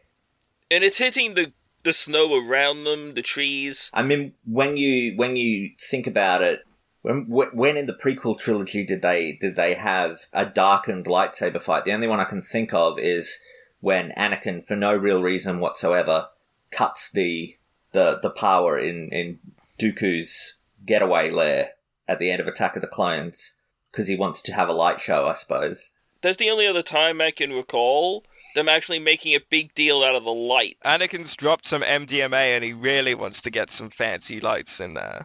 I mean, it's in the original trilogy with the fight between Luke and Vader at the end of both 5 and 6. Yeah. But this time it looks particularly good. Yeah. Do you like Kylo's lightsaber? I do. I do. The nasty quality of the... Well, apparently, the canon explanation for why that is that the crystal that it's using, of course, all these Jedi have kyber crystals for their lightsabers, and depending on the type, that changes the color. Well, Kylo's crystal is supposed to be cracked. It's supposed to be damaged. And that's why it's creating this weird, angry, unstable-looking laser. Yeah. And I like how it's got crossguard. Yeah, the crossguard is really sweet. For actual swords and stuff and daggers, the crossguard is meant to help with making it so that the enemy doesn't slide it down the blade and cut the hand. I honestly feel like that crossguard is only so that when he's holding it against someone, that he can dig it into their shoulder like he does to Finn. I legitimately think like that's the only reason why those crossguards are there. It has a practical reason too. Apparently, it's if it was only coming out of the one at the top, it would actually explode. Right. There's a exhaust vents, technically. That's cool. And what about BB-8? Do you guys like BB-8? I do like BB-8. I like him a lot. He's got a lot of character. He does. I love the little thumbs up that he does with the Do you lighter. think it's a thumbs up? We think he's doing the finger to him. Of course you do. But the beautiful thing is you can read either out of it. Like, you don't have to read anyone in particular. Yeah. Yeah. And he's just got such cool energy. And I like that. Moving on to The Last Jedi, that most controversial of Star Wars films. I love it. So do I. If anyone is listening and has not figured it out by now, this is not going to be a podcast where we hate on The Last Jedi. If that's what you're after, this is probably not the one for you. Yeah. I have tried really hard to understand where some of the complaints are coming from, and I just don't get it. No. I just can't, I legitimately can't understand it. Like, I love Revenge of the Sith, but when people complain about things in Revenge of the Sith, I'm like, alright, yeah, I can see where you're coming from. Exactly. I don't agree with you, absolutely. It's not a problem for me, but I can see where you're coming from. I legitimately can't see the issue that people seem to have with The Last Jedi. And I'm talking about the ones that have structural issues with the story, not the people who just go, feminism. It's not even worth bothering with those people. No. It's not even worth giving them the time to try to think of why they think that. Like, there were no real structural issues with The Last Jedi, because you have to consider what the structure is meant to be. It's a siege movie. Yeah. Well, when I first saw it, the thing that I thought about was Mad Max Fury Road. It's a long chase movie from beginning to end. Exactly. I think that the problem seems to be that Rian Johnson is insisting on implementing shades of grey. And some people don't want that. They don't want Luke to have become a bitter old man. They want him to be Luke Skywalker, the hero. They want him to be hopeful and peppy and, you know, full of, I don't know, energy like he always was. The fact that he has become what he has become irritates them. The fact that you have that whole... I mean, I have problems with the Benicio del Toro character because I think that the movie sort of just stops to accommodate him. But the fact that he is being used to make a statement about the industry of war. Yeah, it's a whole scene where he's going through the different weapons and ships. It's like, oh, sold to the First Order, sold to the First Order. X-Wing, sold to the Resistance. Isn't that interesting? Yeah. And then, like, the stuff that they do... The criticism that always annoys me is, oh, well, why doesn't Laura Dern just tell Poe Dameron what a plan is? Because he was demoted. because Yeah. he turned out to, because he disobeyed direct orders, got a whole bunch of people killed, and was demoted. Yeah. It's like, turns out he's probably not the best person to tell. The general doesn't explain their decisions to random people in the mid-tier of the hierarchy. Yeah. And it's that whole thing of, why should she need to justify herself to Poe? She shouldn't. He's not special. He's just a pilot. He's a good pilot, but he's just a pilot. And it's like, the entire movie is about deconstructing the idea of heroic archetypes. Like, people in Force Awakens would have seen Poe as this Han Solo, quick-witted, quick with a blaster, ask questions later kind of figure. But that doesn't work. We see the consequences of This that. is the consequences of that kind of personality being in this situation where you are so under the thumb and so under the stress brought on by a siege. You don't need someone like that. You don't. And their plan, oddly enough, oh wow, who could have expected, doesn't work. Then there's, of course, the Leia flying through space moment. I'm fine with it. Me too. Like, it's the Force. People It's are like, the Force. oh, that's not how the Force works. I'm like, what are you talking about? Yes, it is. They've always been able to manipulate air and gravity and movement. They always have. They do it to jump. Yeah, exactly. That's how Mace Windu survives that drop to the floor of the arena in Episode 2. That's how Anakin slows his descent when he's falling through all those cars. That's how Luke survives jumping around in the way that he does at the end of Empire Strikes Back. Like, and here's the other thing, too. It's like, if a Force power is shown in a new official Star Wars movie, suck it up. But it's like, the Force can do that people now. don't have a problem with it when it's other Force powers, do they? Like, Yeah. in the past, Palpatine just busts out his lightning apropos of nothing in the third movie of the series. People didn't have a problem with it. All of a sudden, the Jedi can run really fast in Phantom Menace. People didn't have a problem with it. They can use a Force push now to push people over in the prequel trilogy. People didn't have a problem with it. They can see the future in the prequel trilogy. People didn't have a problem with it. It's really is nitpicking, I feel. Yeah. It's the same thing as with the Force healing thing. It's like, of course they can, because the Force is literally life essence. Of course you'd be able to transfer it if you're a Jedi, specifically if you're reading the Jedi texts, which, if anyone would know, it's the Jedi. Let's talk about Luke and where they take him here. I love where they take him. Me too. The first thing we see is him, like, take the lightsaber, just throw it over his shoulder. Why would he want to see it? Mm. That's the truth. That's the lightsaber that was used to not only kill a bunch of children. He doesn't know that, though. Come on. But it's the lightsaber that he used when he failed to beat Vader the I think first that was time. something that Yoda was catching him up on when they were sitting in Dagobah. You know, kill children, he did. No, like, just think about it this way. Rey was getting those Force visions from touching that lightsaber.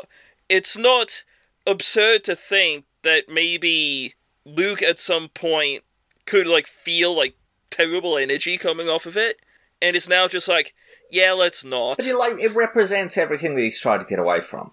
Yeah, exactly. Yeah.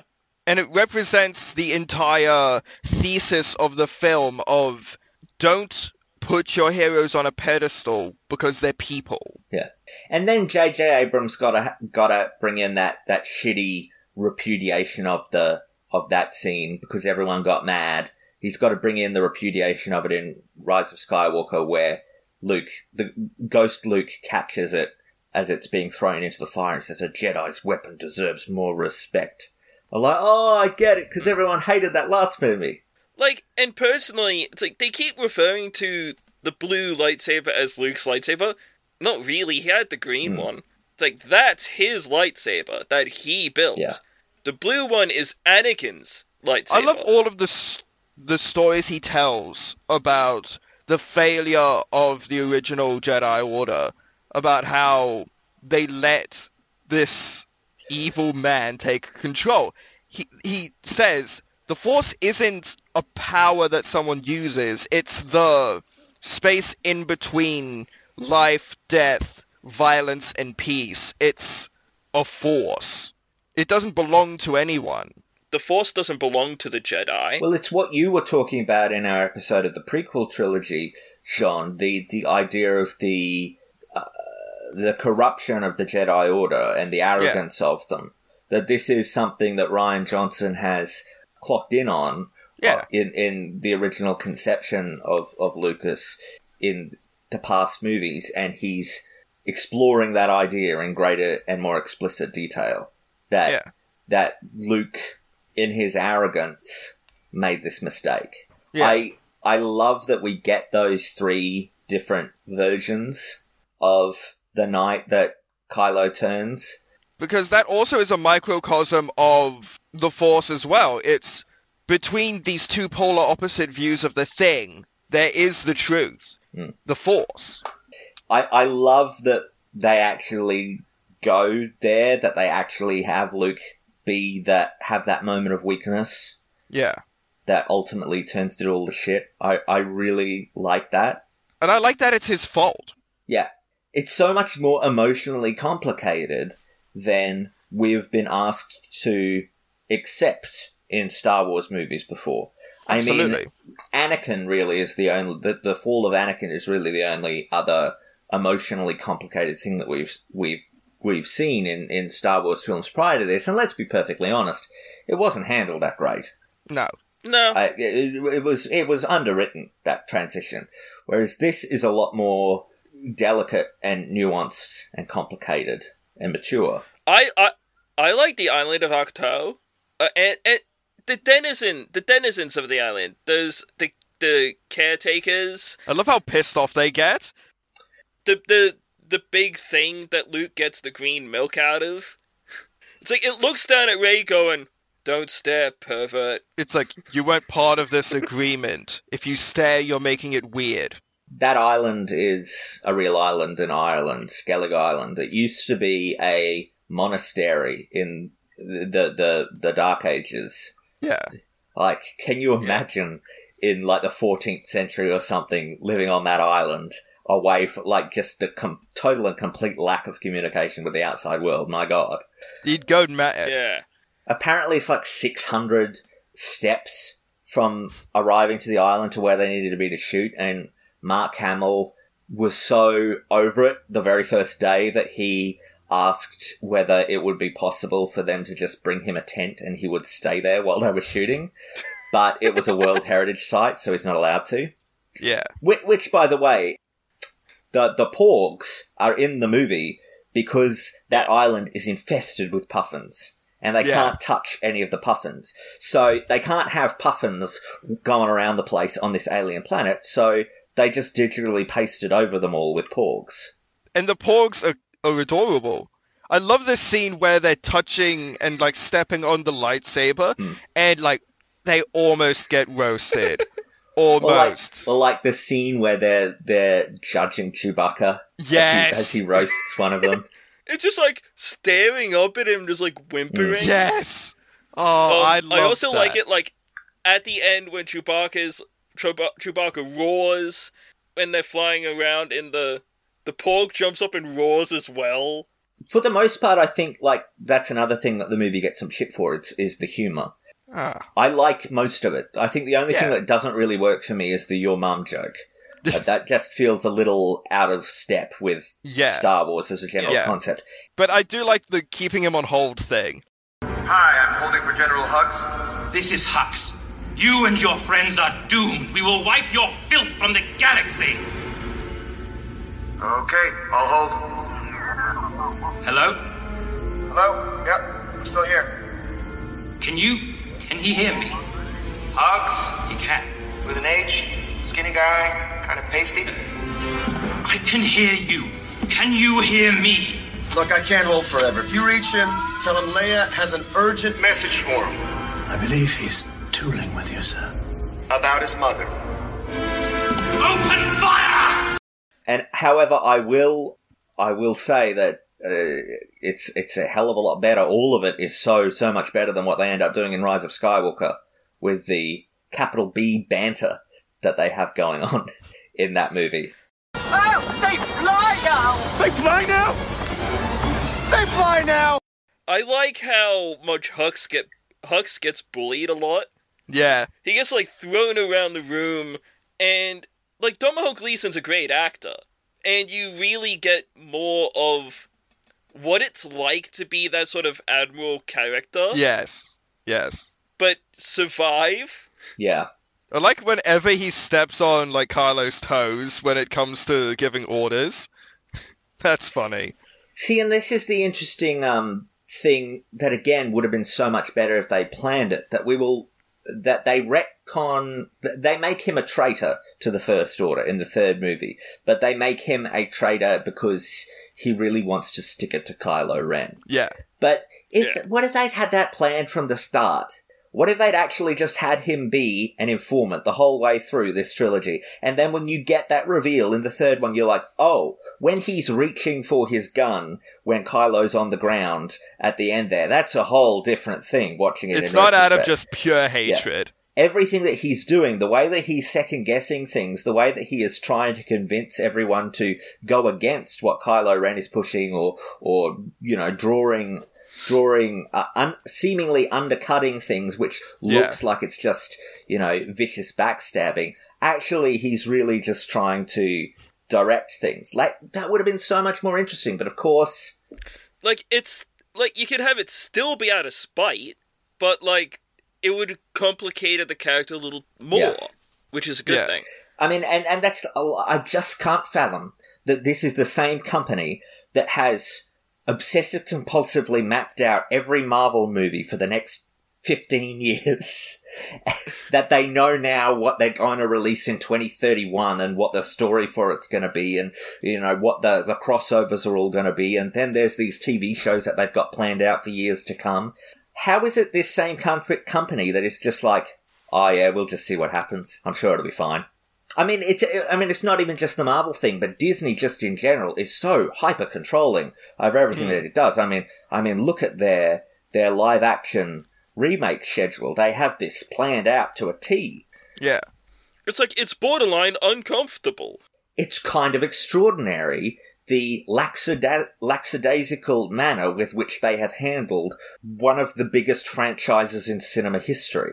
Well, it's one of those things where Force Awakens comes out, people like it, but they don't love it. It's sort of just a Star Wars movie. It's nothing... I feel like people loved it before The Last Jedi, and I think that after people turned on The Last Jedi, it's retroactively become that the whole trilogy is not as good. But it's a thing of, like, critics, like... The critic score of Last Jedi is high, but the audience score is low. Whereas Rise of Skywalker, the audience score is high, whereas the critic score is low. And it's this interesting thing of not being able to please either of them enough. Like, one of the things that they really emphasize in The Last Jedi is the connection between Kylo Ren and Rey. Yeah. And the fact they are much closer in connection to the Force than initially presented. They are almost mirrors of each other, in a way. Which leads to a lot of real tension. Particularly in that scene where Luke walks in on the fingers touching. And the way that the walls of the hut blast apart. I feel like the nun things would get super pissed off about that. Can I just say the sigh of relief I had watching this movie when they said that Rey's parents were nobody? I was like, thank God. Yeah. I didn't need any of it. And then, of course, we get to Rise of Skywalker, and JJ's like, no, don't worry, everyone, settle down. She's actually Emperor Palpatine's granddaughter. And I'm like, Jesus fucking Christ. Why does everyone gotta be related to each other? What's the point of it? Yeah, I agree. I mean, what they were trying to say with Last Jedi, is that you don't have to be a Skywalker. You don't have to be a Kenobi. You don't have to be connected to this dynasty of people. You can just be a person. If I fly to the other side of the world, I wouldn't be related to anyone, would I? You know, I wouldn't just happen to run into the grandson of my grandfather's old employee. Yeah. It's an absurd notion that it makes the galaxy so small. It makes the galaxy so small. I mean, I will like the Vader father thing works for me, but we already mentioned in the original trilogy episode that Leia being Luke's sister is totally and completely irrelevant. Yeah, there's no point to that introduction to. Even if you just had this sequel trilogy be exactly the same, there's no reason whatsoever that they could not have the exact same story, except Luke is just a friend of Leia and Han Solo who failed their son, rather than it being his nephew. I mean, there's no justification for it. It's just like, oh no, everyone's special, everyone's connected to each other. I mean, I remember all of the theorizing, oh, maybe she's Obi-Wan Kenobi's granddaughter, maybe she's this, maybe she's that, and why does she have to be anything? I agree. That was, like, the one gripe I had with Rise of Skywalker. Yeah.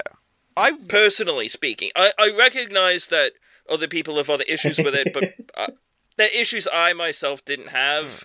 And I really liked how, at the end of The Last Jedi, we see that bit with the kid who's been, like, enslaved, and he just reaches out and effortlessly uses the Force to pull the broom to his hand. As if it's nothing. And that is what...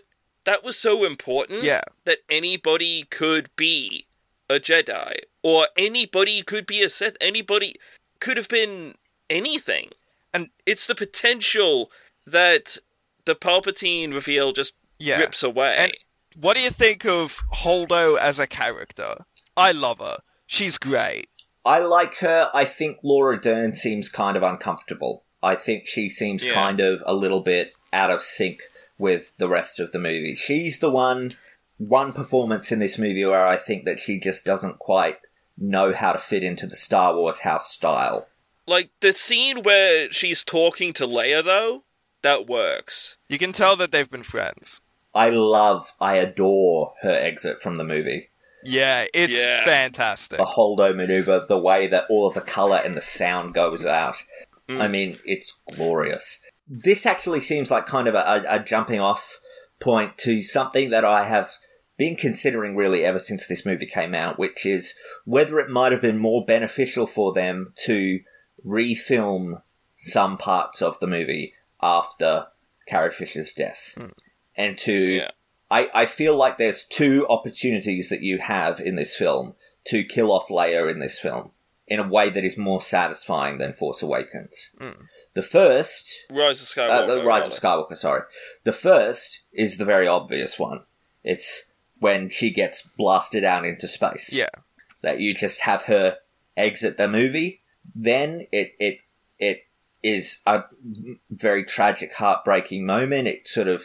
You can really lean into the psychology of how that affects Kylo and his turn against Snoke later in the movie. Because he's not the one who did it. It was the two other TIE fighters. Because he couldn't do it. It kicks the fans in the dick as well, because it's so sudden. You don't get final words. It's just bam. Yeah. Gone. The other opportunity would have required digital doubling and would have required a great deal of manoeuvring. But the other opportunity would have been to give her Holdo's death. And to have Holdo assume the role in Rise of Skywalker as the general, the leader of the Resistance. That you, through digital doubling, through CGI recreation, you get Billie Lourd in to do what she did with some of the flashbacks in Rise of Skywalker, that Leia is the one that sacrifices herself there to save the Resistance. I think that no matter which of those choices you make, though, if you do decide to kill her off in Last Jedi, it robs the movie of one of its absolute best scenes, which is where she sees Luke again. Yeah.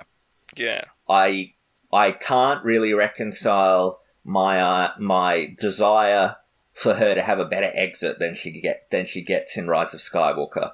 I can't really reconcile that with the idea of losing that scene at the end of Last Jedi, because I really adore it. Like the line that she says when Luke comes up to her, "I know what you're thinking. I've changed my hair." That was improvised. Yeah. Yeah. And then Hamill, like, the master that he is, just went with it and was like, it looks nice. Because they've known each other, they had known each other forever. Yeah. They were friends forever. Mark Hamill was in his mid-20s when he did A New Hope. Carrie Fisher was, I think, 19. Like, they have known each other almost all of their adult lives. It's such a sweet scene, and I'm not sure I could bear to lose it. I know what you're going to say. I changed my hair. It's nice that way. Leia. I'm sorry. I know. I know you are. I'm just glad you're here. At the end. I came to face him, Leia. And I can't save him. I held out hope for so long, but I know my son's gone. No one's ever really gone. I sympathise with the filmmakers for the challenge that they were given, that no one wanted to be in that situation. They did the best that they thought that they could, but I really am not happy with Leia's inclusion in Rise of Skywalker. I think it... Okay, like, Snoke eats shit. Yeah. Yes. That's fun.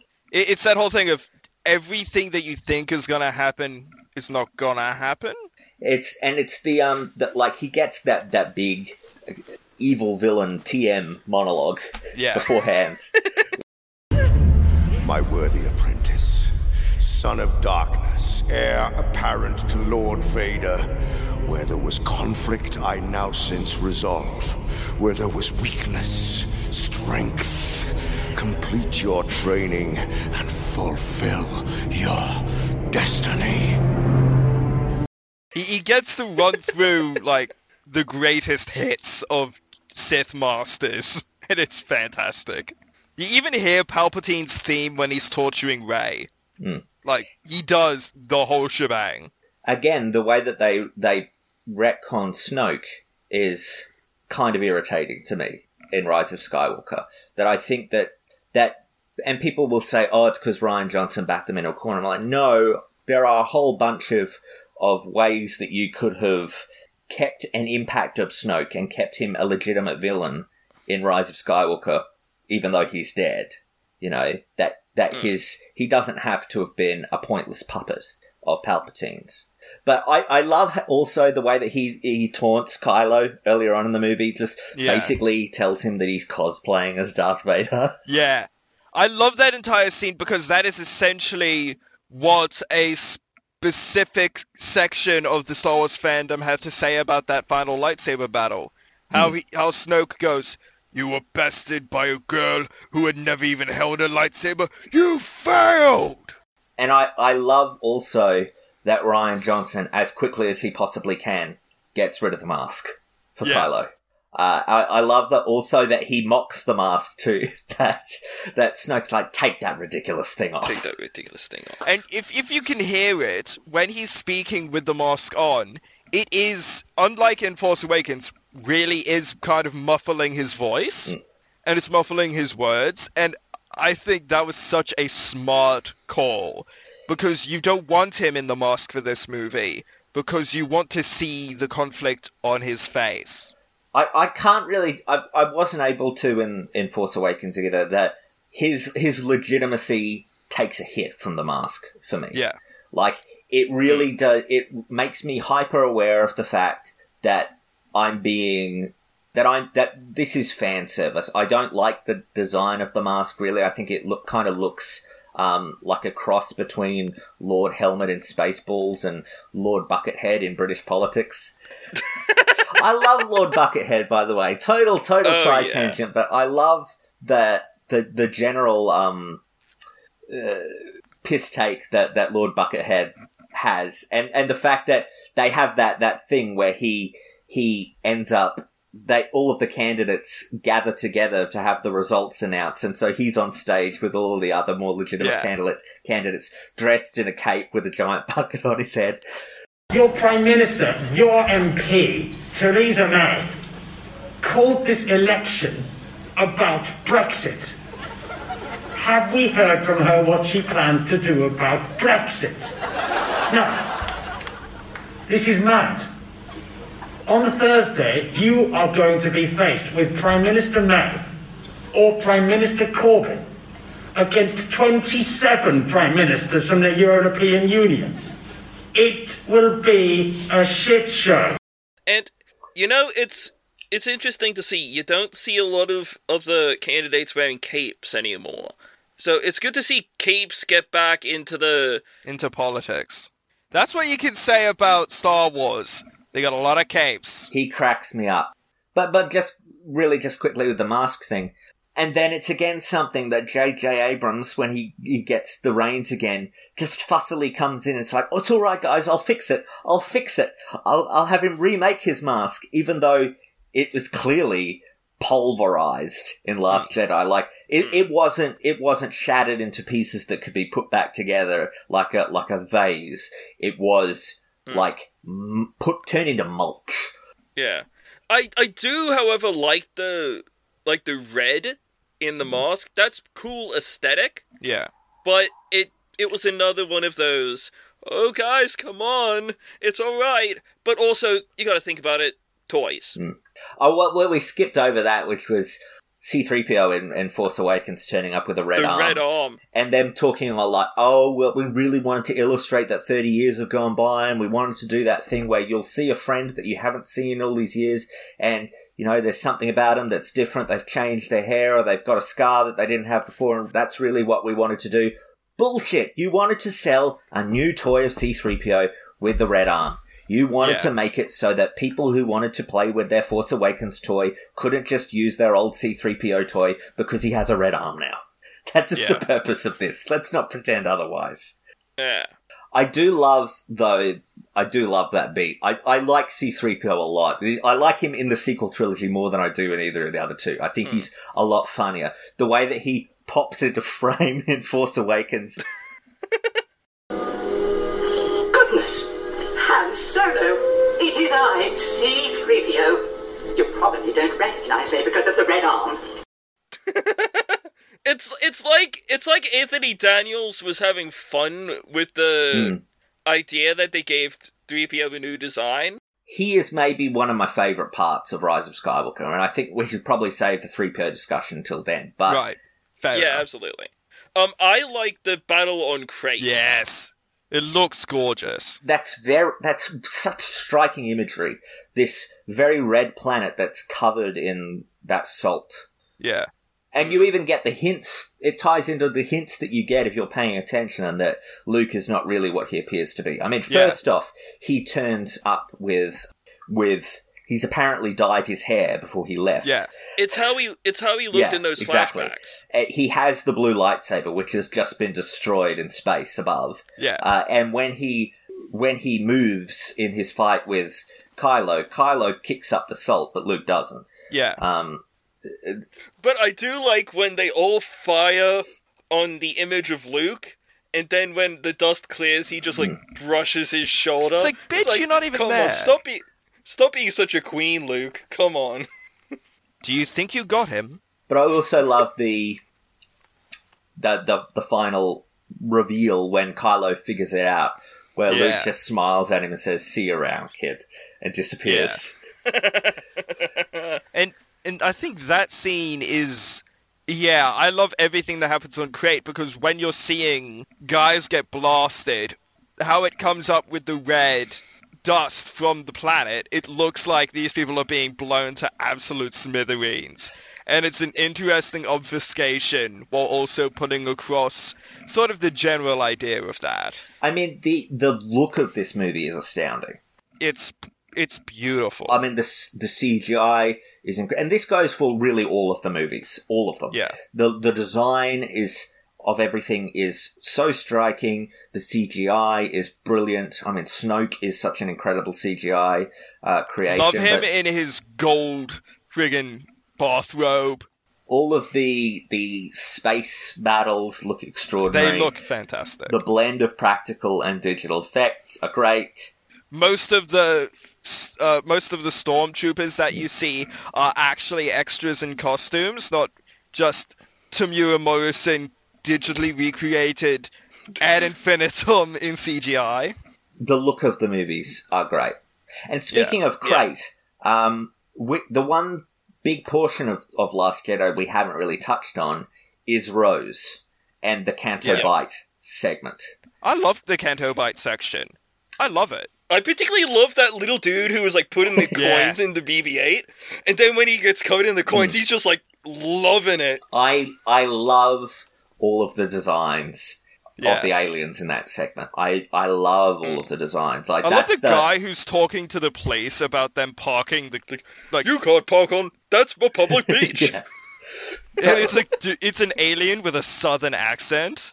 But it's all of these like incredible new alien designs that we've never seen in Star Wars before, and it's just like, oh, I want to see more of these guys. I want to see more of this species. They're just great designs, and it's just this colourful blitz of information and world building, the type that you got in the Mos Eisley Cantina or in Jabba's Palace. That there are just here are all of these.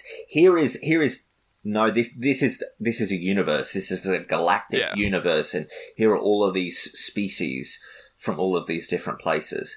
I do think that the movie it ties into my problem with Benicio del Toro's character, which is the movie does kind of just stop so that Rian Johnson can make his point. But the design of it especially, I love the chase on the backs of those animals. I love the music. I love how it goes into the whole like Las Vegas-esque like Brazil motif. I think that's a fantastic piece of music. I do have a problem with Rose as a character. I don't think that she's particularly interesting or well fleshed out. I think she tells us in dialogue a lot of what her character is rather than showing us. And I don't think that she has much chemistry with John Boyega. And this isn't an issue with the actor. No, it isn't. Like, the way that she was treated was repulsive. Yeah. And when we get to her on Crate, where she kamikazes Finn out of the sky, and she's like, has a nonsensical line, let's be honest.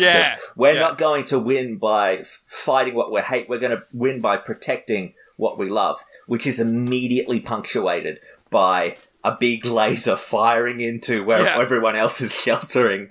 Like, again, I leaned over to the person I saw the movie with, I said, she didn't love all those other people. No. And it's like, that is literally what he was trying to do.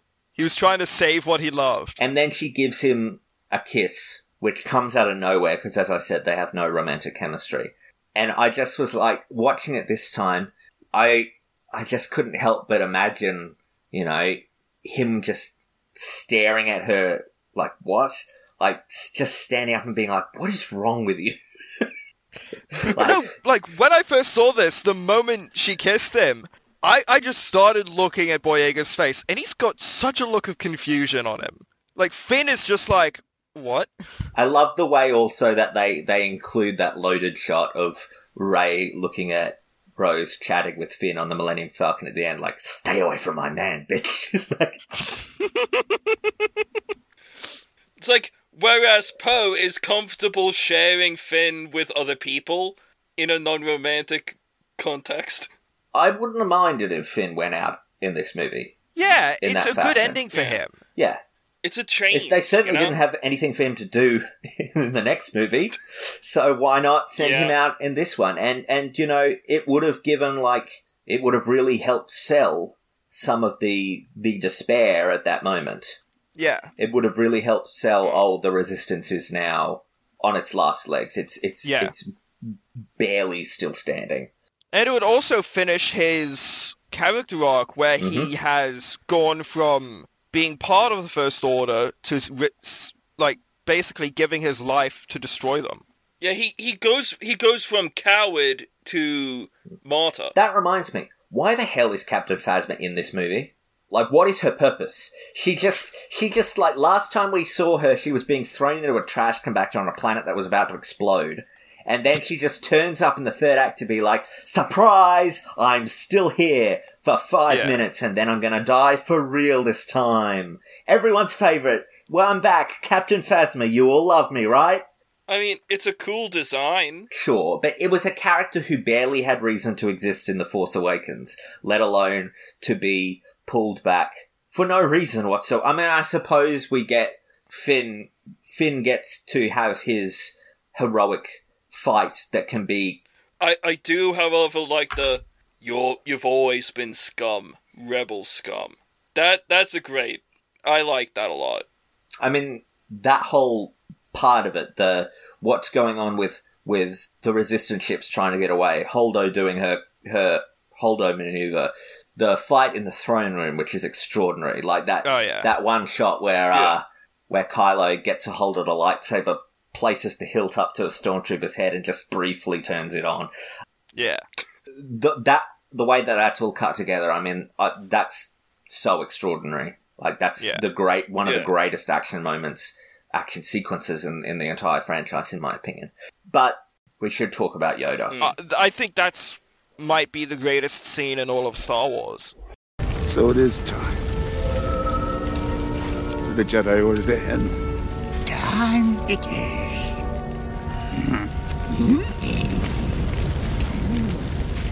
For you to look past a pile of old books. The sacred Jedi texts. Oh, read them, have you? Well, page turners, they were not. Yes. Wisdom they held, but that library contained nothing that the girl Rey does not already possess. It's basically Rian Johnson saying, look, you can respect the past and also look to the future. Because you got Yoda, he's saying, you've forgotten all of the lessons I tried to teach you. It's not about all of this. It's about the Force. It's about what's in people. I can't be what she needs me to be. Heeded my words not, did you? Pass on what you have learned.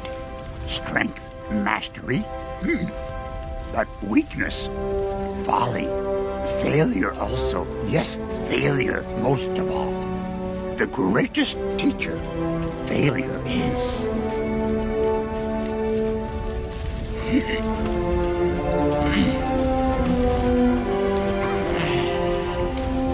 Luke, we are what they grow beyond. That is the true burden of all masters. And I just love how it's the puppet again. I got teary-eyed when he showed up when we watched it for the first time. Because I was like, holy shit, Yoda is able to now finish his arc of becoming a true mentor again. It's the culmination of Yoda's character arc as well. And I've got a picture here of somebody had tweeted out something truly awful to Rian Johnson. Saying, Rian Johnson. This says, I'm still not over your awful Star Wars entry that shat all over everything. I hope one day someone breaks something you cherish, Ryan. And I hope one day you realize what you did and you apologize every day for the rest of your life. Every day for your rest of life is in caps, by the way. I hope you feel that amount of pain. Then Frank Oz, the voice of Yoda, responded to that one comment and said, it's sad to me that you've harbored this internal darkness for so long about a movie. Ryan is a great director, writer, and human being. Please try to understand that writers and directors are not there to fulfill the audience's expectations. Good work breaks expectations. Yeah. And that sums up my opinion of Last Jedi. It breaks expectations, and that's what Star Wars desperately needed. Well, let's move on to The Rise of Skywalker, the last film in the Skywalker franchise they keep promising us. I like how this starts. Not with the title crawl and the Palpatine thing. We've talked about that already. I like the Kylo Ren going through that forest. The journey to Exegol. The Kylo Ren theme blaring That lead motive, by the way, great job on that, John Williams. It's very striking. But I love the line that Palpatine says to Kylo Ren when he's going down the thing in Exegol. I am every voice you have ever heard inside your head. He starts off like Palpatine's voice, then he double Snoke's, and then he does Vader's voice. Like, so throughout this entire time, Palpatine's been in his head. Yeah. Like, messing with him. And we should have known that somebody was in his head, because Vader became Anakin. Yeah. Why would the ghost of Anakin be talking to anybody through an old Darth Vader helmet? Exactly. Can I just say from the top what an extraordinarily stupid title The Rise of Skywalker is? Sure, what else could it have been? Well, the original title for it when it was in development was Duel of the Fates. That would have been sick. Yes. That would have been sick as hell. Instantly, so much better. Yeah. There isn't even a living Skywalker in the movie. There is no Skywalker Rising. Not technically, no. Not at all, Harley. Not legally. It's like, calling yourself Rey Skywalker at the end, that's not legally binding. No. You said it to some random woman in the middle of the desert. It doesn't count. The Colin Trevorrow draft of the script, back before he left the project, has leaked online. Yeah. And has been validated. It has been confirmed by a number of outlets to have been an actual version. So that was the one that was called Duel of the Fates. Here we go. I'm reading from an article here in Collider. Kylo Ren still dies at the end of Duel of the Fates, but his arc in the film, as well as Rey's, is completely different. For one, there's no Emperor Palpatine. At the beginning of the movie, Kylo Ren has vanished off to Mustafar, Darth Vader's lava planet, and he's wallowing around in Vader's old castle. There he's haunted by the Force ghost of Luke Skywalker, and even fights a hallucinatory version of Darth Vader, a la Luke's fight in the cave. He comes into contact with the Sith teacher of Palpatine, Tor Valum, via an ancient Sith device as he's trying to put an end to the Jedi and the Sith once and for all. But he's gone bad in this version of the story. Rey, meanwhile, still believes there's good in Kylo Ren and has teamed up with Poe to put an end to the Jedi and Sith in her own way. And Rey's parents, still nobody. Rey is not a Palpatine, but Kylo Ren killed them at the behest of Snoke. The finale of the movie finds Rey and Kylo Ren duking it out on the mystical planet Mortis, with Rey getting an assist from the Force ghosts of Luke, Obi-Wan, and Yoda. The Jedi try unsuccessfully to bring Kylo Ren back to the light, but he's too far gone, and in the end he is, quote, extinguished, unquote. So, I like that a lot more. I like the idea that Kylo Ren doesn't turn back, he doesn't go through the arc that we were expecting him to go through from the very beginning. I like the idea. I've done looking at other articles and things about that. This character of, I think, what was it, Tor Valum, this Sith teacher, he exists basically on Exegol, the original Sith planet, and he is this Cthulhu-esque, Lovecraftian always being who's always been around and is the source of all evil, basically, in the galaxy, is what I understand it. And that is this sort of, he's this gigantic, tentacly creature. Like, there's just so much there that is more appealing to me than what we got. It's a little bit of cosmic horror. Okay, there's one addition that I really appreciate in Rise of Skywalker. It's a new type of character. It's a new type of alien completely. It is the character Claude, spelled Klaud. I'm not going to go into what he is because I truly don't care. I'm going to read you a segment from the novelization for The Rise of Skywalker. Poe followed Chewie, passing R2-D2 and Claude on his way to the cockpit. Claude, I hope you got that surge fixed, Poe hollered. They were trying to fix a pesky short that had been working its way through the Falcon's electronics ever since their last mission. Poe had no idea what species Claude was, or where he came from, and he thought General Leia was losing her mind when she assigned him to Rose's mechanic team. For one, he has no arms. In fact, Poe thought he looked like a giant slug on flippers. For two, he spoke a language only the droids understood. But it turned out to be a good decision because Claude could occasionally manipulate objects with his prehensile antennae, and his keen mind made short work of mechanical problems. He and R2-D2 worked well together. I love Claude. There's this Reddit page called Saltier Than Claude, which is based on the Saltier Than Crate, which is a compilation of people whinging about Star Wars. Yeah. Because, salt and all that. But Saltier Than Claude is full of this one guy's photoshops injecting Claude into almost every scene from every other Star Wars movie. He's also begun, putting Claude into real-life contexts, other films completely. I'm looking at it right now. I think he's put Claude in Shrek at one point. See, when you said this new character, this new species, the one new addition to Rise of Skywalker you really I thought you were love. saying Babu Frick. Exactly. I thought that was where you were going. Well, Babu Frick's great. He's a legend. I love his energy. Voiced by the woman who played Moaning Myrtle in the Harry Potter movies. Yeah. Apparently, she did an interview where she was like, "Oh, Babu Frick has a whole backstory that I figured out about him with J.J. Abrams. Like, he has lost loves. He's got a fully fleshed out past." And I'm just sitting there like, yes, can we please get Frick a Star Wars story? Have him, team up with Claude. I love his patter with C-3PO. Yeah. That when C-3PO's mind gets wiped, he wakes up again, he says, I am C-3PO human-cyborg relations. And you are? Okay, that's going to be a problem. Hello, I Bubble Freak. Why, hello! or at the end, it's the one cheer moment, that I had towards the end, because I was really having a lot of trouble with the finale and all of the Empire stuff, and there's all of the Emperor stuff, and there's a cult now, and all that stuff. But then, when what's her name? Kerry Russell's character turns back up, and then Babu Frick just pops up in a frame and goes, best part of the whole movie. Best part of the whole movie. It is good to see. So, there's not really much more to say about Poe and Finn in this, because you really don't get much... I really hate their patter in this, their banter.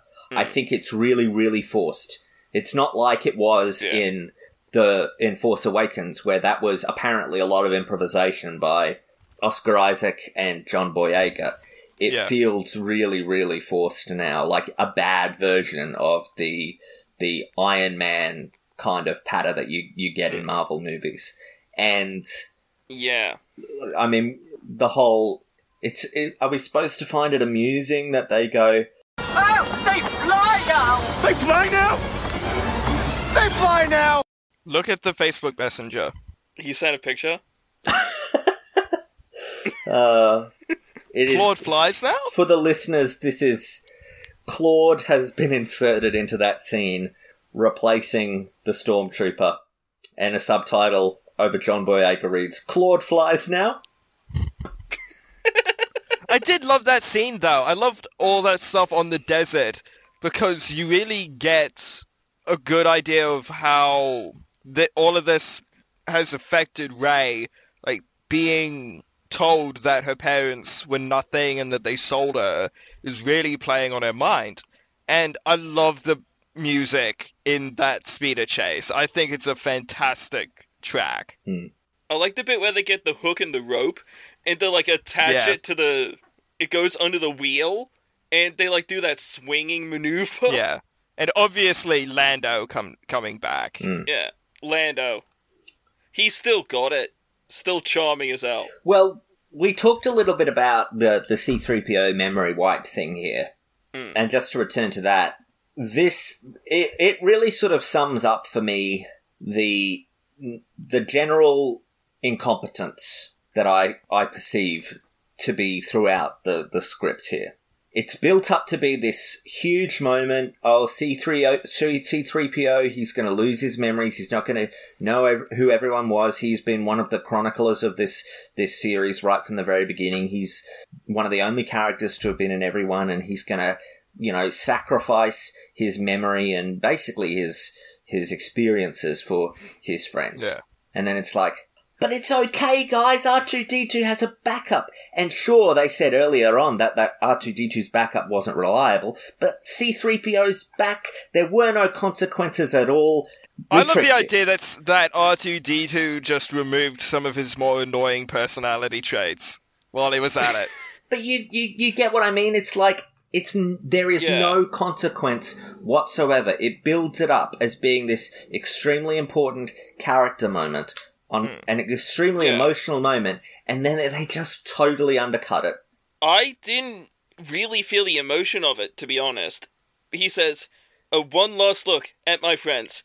You barely spent time with these three. Well, it's Chewbacca. Chewbacca's the only one there that he's actually hung out with. Chewbacca's not there. Oh, right. He's not there anymore. It's like, saying goodbye to my friends. Who here is your friend? I agree that it's not very effective as an emotional ploy, but that's clearly what the movie is trying. Babu Frick's his friend. Yeah. That's the other bit where they mention Babu, that I love, where they mention Babu Frick later on. He's like, Babu Frick? He's one of my oldest friends. I love when Babu Frick shuts him down. He's like, yay! Yeah. And after it, C-3PO just goes... C-3PO just puts his head up, his eyes are red, and it gives Anthony Daniels a chance to really go into a low register and be very serious and all of that. That was cool. I like that. But you have that kind of mishandling of narrative through lines throughout the movie.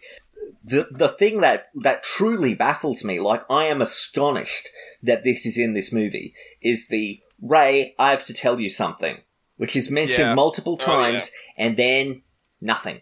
Never resolved, never addressed again. We never find out what it is. I mean, you can... they said in interviews that he was going to tell that he's Force sensitive. I don't care. It's not in the movie.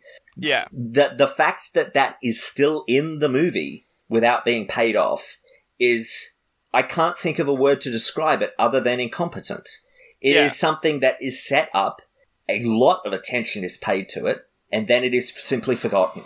I know, it's just really, really pointless. The first time we watched it in cinemas, we were like, oh, is this meant to be him saying he likes her and all of this stuff? But then when I heard in the interview, it's like, then why don't you just say that, guys?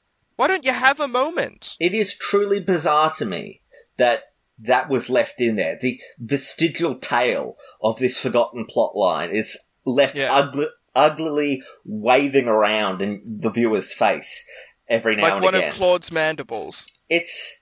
I don't understand... Like, just edit it out. It wouldn't have even been that hard to edit out.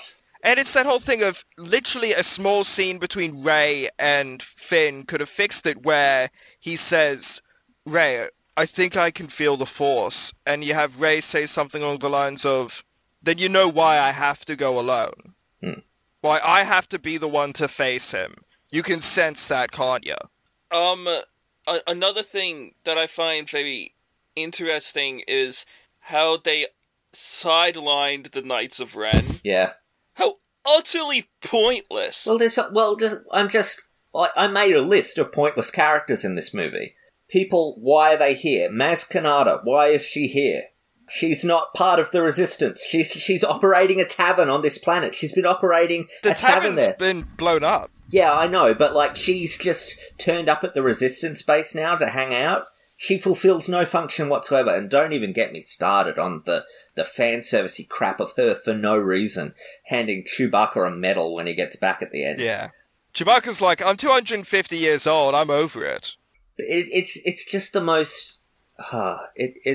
It really got on my nerves, the amount of fan service and the amount of...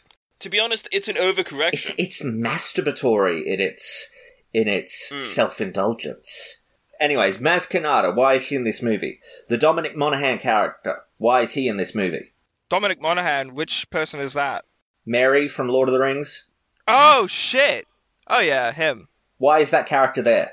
Especially when you've got Rose there, who you've sidelined for so much in the movie. Just give her all this dialogue.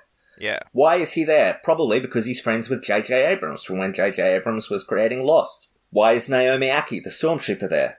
Why is Kerry Russell there? Probably because she's friends from J.J. Abrams when he ran Felicity, the show. Why is Richard E. Grant's character there? Well, that's cool, though. I like how he's a true believer. Like, 100% invested in Palpatine. A straight-up Palpatine loyalist. Yeah, I like that. I think that's an interesting character. It's a good idea. It's never explored. All that we get is that one scene of him talking to Emperor Palpatine, and we're supposed to be thankful for it, as if that's all that is required. There's really nothing else to that character other than he has a healthy disdain for General Hux, just like the rest of us. But which don't even get me started on the turn with General Hux. They clearly had nothing for him to do either. Now he's an informant, but now he's going to get immediately killed after helping them escape. Again, I am trying to find the silver linings where I can here. I do love the scene where he kills the stormtroopers and he turns around to Poe and Finn. I'm the spy. What? You? We don't have much time. I knew it! No, you did not. Like, that's a bit that I do actually like. I love when he's like, shoot me in the arm, or they'll know I let you escape. Shoots him in the leg. We should probably touch on Leia. They did the best they could. Yeah. And it doesn't look... It looks good. As good as it could look. You know. You can tell that she doesn't exist in the same space as the other actors. Yeah. And that the dialogue is unconnected. Yes. They did as well as could be done. She speaks in generalities. Yeah. Never underestimate a droid. Don't tell me how things seem, tell me how they are. What news do you have? She never says anything that directly references an element of the plot. Yeah. As I said, she clearly doesn't exist in the same space as the other actors. She is... There is sort of a softness to her definition that indicates to me that there were problems with the differences in lighting. Yeah. From the scenes that she originated in versus the scenes that she is being inserted into. She is kind of soft in the way that she is lit. The definitions, her edges of her figure seem a little soft and blurry in the way that they've been inserted in. Yeah, I just think they did as well as they could. Although, frankly, I know that they were really resistant to the idea of doubling her with CG and the way that Grand Moff Tarkin was doubled. They should have. It doesn't. It's a whimper of an ending for this character, and a borderline incomprehensible ending. Let's face it. She goes and has a bit of a lie down and reaches out into her son's mind, says his name, and then dies. Like, I believe that the Han Solo bit would have been Leia. Yeah, it would have been. Instead. And that would have been the reason she fades out like Luke did, reaching out that far. That would have been really, really effective to me. Yeah. The response to Leia's death that affected me the most is Chewie's. Yeah. He's the last one. I agree with you that that's the way that he just sort of collapses in on himself. Yeah. Like a depressed accordion. Like, Chewie, he's been there most of the time. Yeah. And to see, like, his last friend fade away from that old war is just...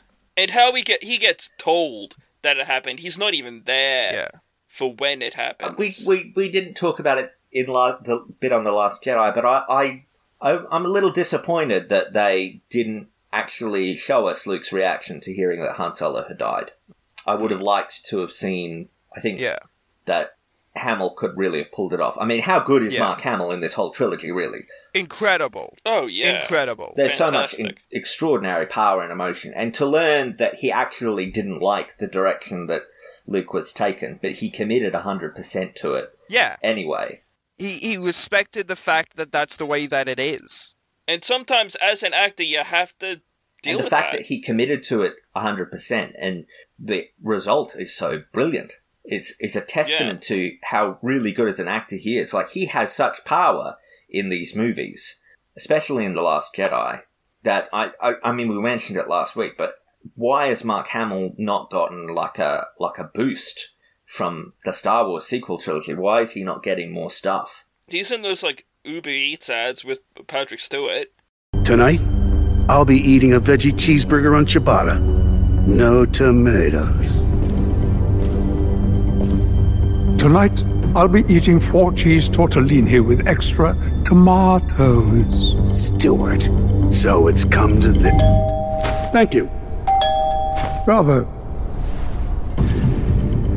Careful, Hamill. Daddy's not here to save you. Oh, I am my daddy. Well, there you go.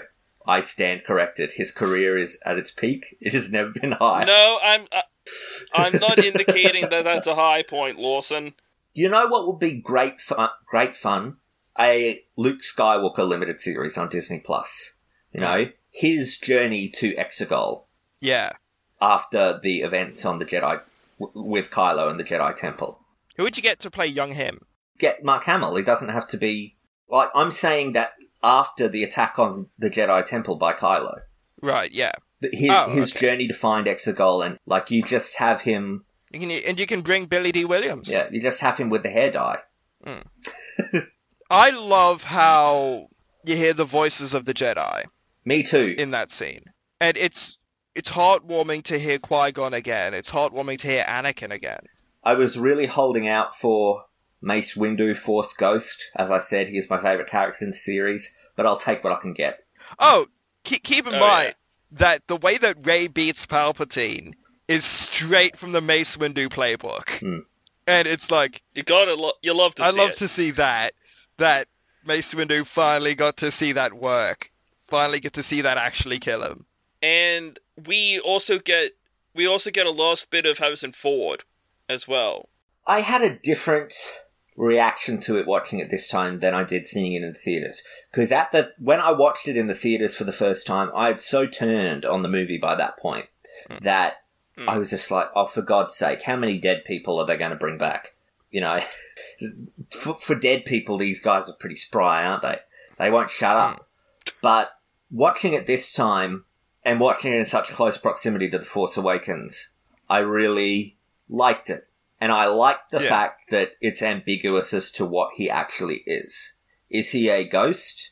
Is he a hallucination? Is he a memory? Is he an imagination?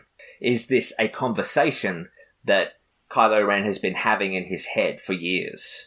The conversation he wishes he had. Ben, I know what I have to do, but I don't know if I have the strength to do it.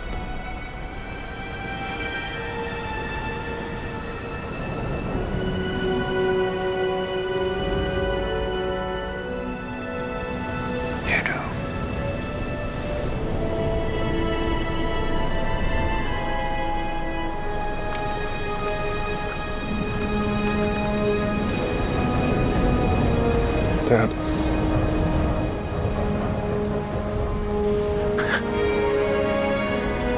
I know.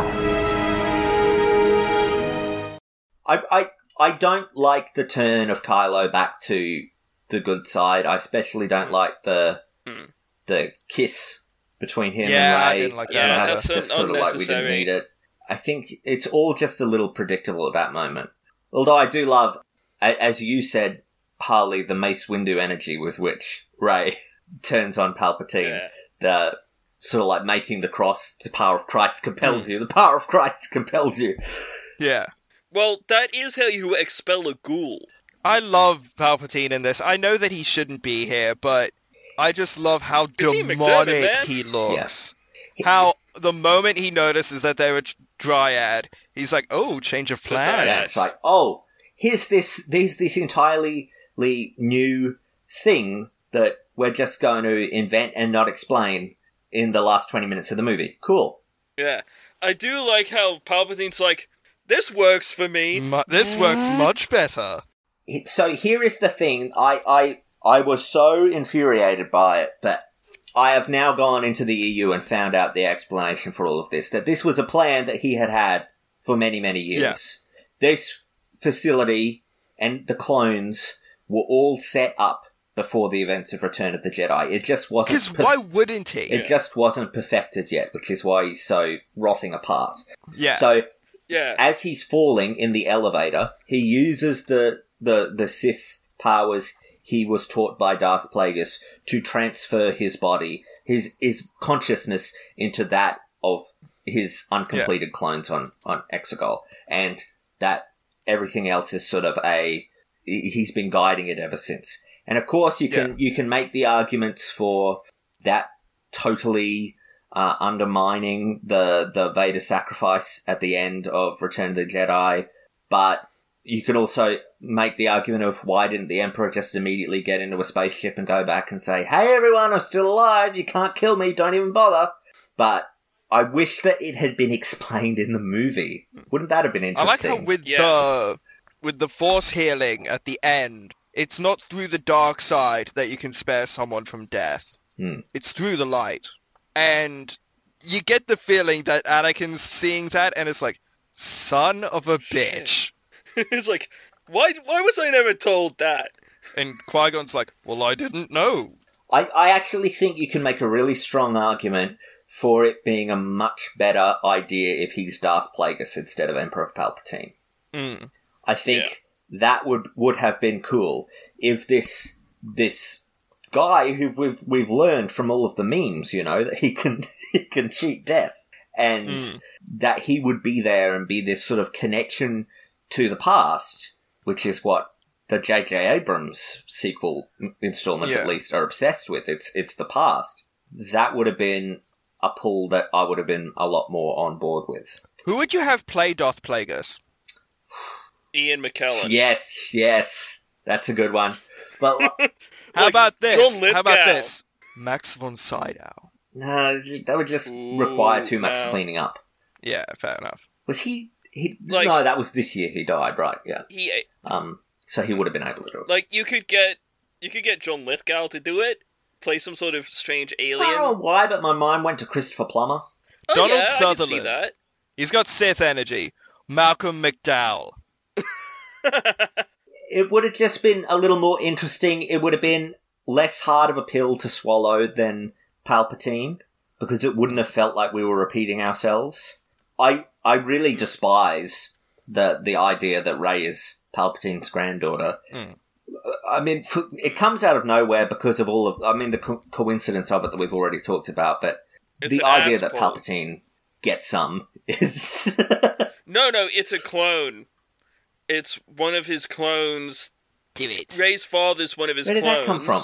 The extended but universe. If it's one of his clones, then why is he good? Because it was the first clone that worked, but lacked Force sensitivity. So the clone escaped, and all that nonsense. This is just retroactive shit.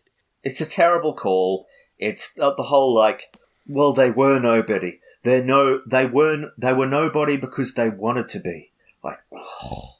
It's that whole. So what I told you is true from a certain point of view. It's that same obfuscating. But then it's like bullshit. They dragged Jodie Comer in very briefly from Killing Eve to play Rey's mother.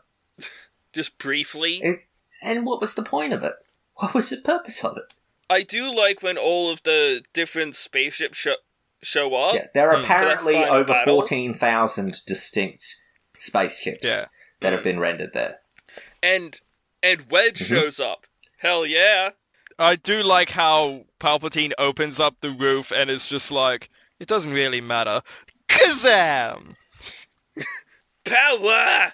Unlimited power! But then it's also like, they sent out that call at the end of Last Jedi and no one turned up. So now we're supposed to believe that, a year later, 14,000 ships have turned up, and not only that, but they've agreed this time to make the journey to this incredibly dangerous, dark, evil, forgotten planet, which is populated entirely by thousands of Star Destroyers with planet-killing weapons that could wipe them all out as easy as look at them.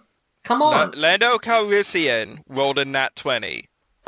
Look at even the timeline. He wouldn't have time. He just simply wouldn't physically have the time to make 14,000 phone calls. You know how in charity events they've got a bunch of people on phones and stuff? You thought there was a phone bank. Yeah, maybe they did that. Yeah. Maybe they had Claude on the line talking to a bunch of droids. That's what Rose and Dominic Monaghan and all of these people were doing. They were just making calls. No, Rose was on the ground. She was on the ship. No, before they all left.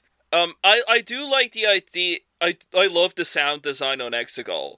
Like, the lightning striking sounds like a scream. And the like, really dank bass sound that happens when Palpatine shoots all this lightning into the sky. I love seeing all of those that, like, Sith... hits my tailbone. I'm pretty sure I said this last time we talked about Rise of Skywalker, but I love how that scene on Exegol where it's basically Palpatine doing his TED Talk to a bunch of Sith loyalists. I would have liked an explanation for those people too, come to think of it. You know what I would have loved? And I'm only being half serious now. It's a bunch of Gungans.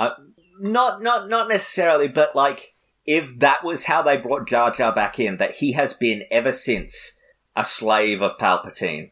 Like, he has been this abused toady that has been forced into servitude as like the final humiliation. What if he showed up on one of the ships? Yes! And then immediately gets blown out of the sky the moment he comes out of warp speed. No. Through absolute Rube dumb Goldberg luck, he's the one who blows it up. No, doing like absolute Rube Goldberg bullshit, he manages to take out one of the Star Destroyers by himself. I still genuinely, and I am 100% serious, I still genuinely do want a revisiting of Jar Jar in a really dark, emotionally fraught story of what his life was like after the Empire. Hey, Jon Favreau, if you're bringing Ahsoka back, bring back Jar Jar. Why not? He'd be perfect in the Mando. Yeah, like, give him a 3-episode arc on The Mandalorian, where it's just like the Star Wars version of Joker. Well, no, like, I said it the other podcast, but Logan, you know, or Binks. Or for a period of time, he has to take care of the child. Yes. No, I don't want him to be the guy that he was in the prequel trilogy, though. I don't want him to be the what I'm asking for is Luke Skywalker in Last Jedi, a guy that has been beaten down by his own mistakes, realizes the mistakes that he's made, and has just been thoroughly worn down by the world. Yeah. I am really interested to see where Disney takes Star Wars in the future. We were always going to get a sequel trilogy, but I'm so much more interested by what they can do now that they have spread their wings a little bit. Apparently, they're going back to the Old Republic. Well, that's been this new thing that they have with the comics and the books, but they've been saying, we're not necessarily announcing a movie. But then, if you'll give me a moment here, everyone and their dog is developing a Star Wars movie. I think, and they've said that they have put a pause on it for a few years to get their bearings and to plan it out. And what I expect is a Marvel-style plan going forward. That you will have a connected film and television universe that is of a similar construct, that you will have sort of standalone series, that you will then have, crossovers, storylines intersecting, things like that. And I would expect that 10 years from now, we will be getting 2 or 3 Star Wars movies a year like we are getting Marvel movies. Fingers crossed that one of them's Jar Jar. Yes. But, alright, here. Rian Johnson is still contracted to do a trilogy of his own. That trilogy of movies that Benioff and Wise were supposed to do before they left the production is apparently still on. They are scheduled for release in 2023, 2025, and 2027. Or at least I think those are still those movies. They might just be Star Wars movies at this point, but they are the dates that were previously occupied by their trilogy. In 2019, we found out that Kevin Feige was developing a Star Wars movie. That, frankly, Kevin Feige should probably get a bigger role in the behind the scenes of Star Wars if they want to move things going forward. Like, let's not stretch him thin, though. I feel like he's set up Marvel pretty much as good as it's gonna be. Like, so it can kind of run independently. I feel like now. he can put things on autopilot there and not have to look in every day of the week anymore. I think he's got people there that he can trust with.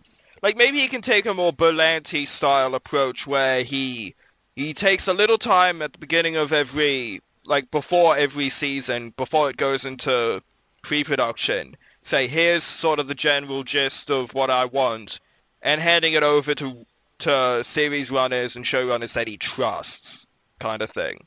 Or put Favreau in that role, because Favreau and Dave Filoni. Well, Dave Filoni seems like he's really starting to approach that Kevin Feige position of overseer Exactly, of the and universe. I think that's a smart idea for him. In February this year, Variety reported that a Star Wars film from Slate director J.D. Dillard and Luke Cage writer Matt Owens was in the early stages of development. We found out in May this year that Taika Waititi is writing and directing a Star Wars movie. There is reports, BuzzFeed reported last year, and Kathleen Kennedy hinted at it in an interview, that they are developing a Knights of the Old Republic trilogy. In January 2020, Forbes reported that they are allegedly making a High Republic movie, which is what you were referencing, Sean. Yes. The High Republic era, which is interesting. All of those new High Republic books and comics all have a really great hook to them, because they are kicked off by a mysterious pulse that goes throughout the galaxy, an EMP that disables all of the ships. So that's interesting. But there you go. You've got 1, 2, 3, 4, 5, 6, 7, 8, 9, 10, 11, 12, 13 Star Wars movies in some stage of development. Yeah. And that's even before you get to the ones that they're no doubt working on that they haven't even talked about. And then you've got the TV, obviously, where they have all of those... The Mandalorian, Obi-Wan Kenobi. Cassian Andor. Yeah. The female-focused one that people think is going to be an Ahsoka Tano spin-off. Well, there is another Mandalorian spin-off also that is apparently in development. Like, there's going to be so much Star Wars coming, and it's going to be free, finally, of the tether of the Skywalker name. And I'm excited by that more than anything else. Yeah. Yeah, I just think, at this point, I'm grateful for moving away from the Skywalker stuff. Yeah. And from Jedi-centric stuff, to be honest. I like, stuff like Rogue One was a real breath of fresh air, and without having to focus on the Jedi and the Sith, we get more interesting stories now. So the next Star Wars movie comes out in 2023, December of 2023. So it really seems like they've put a pause and are really figuring out where to go. And I feel like on the TV side, things are all full steam ahead, right? They're still boosting Disney Plus with this. But I feel like we're really heading towards a Marvel style setup by the end of the 2020s. Which is a smart direction to go in. And just think, by the time I should probably address a couple of things that long-term listeners of the podcast might have been wondering. Yes, I understand that Rise of Skywalker is a 2019 movie, and per the rules of the list, should not qualify to end up on the list until the beginning of 2021. But I made the call. There are a number of reasons for that. The new U-Boot box sets that they released at the start of this year, which is what I ended up watching. That was the idea that we wanted to do these trilogy podcasts.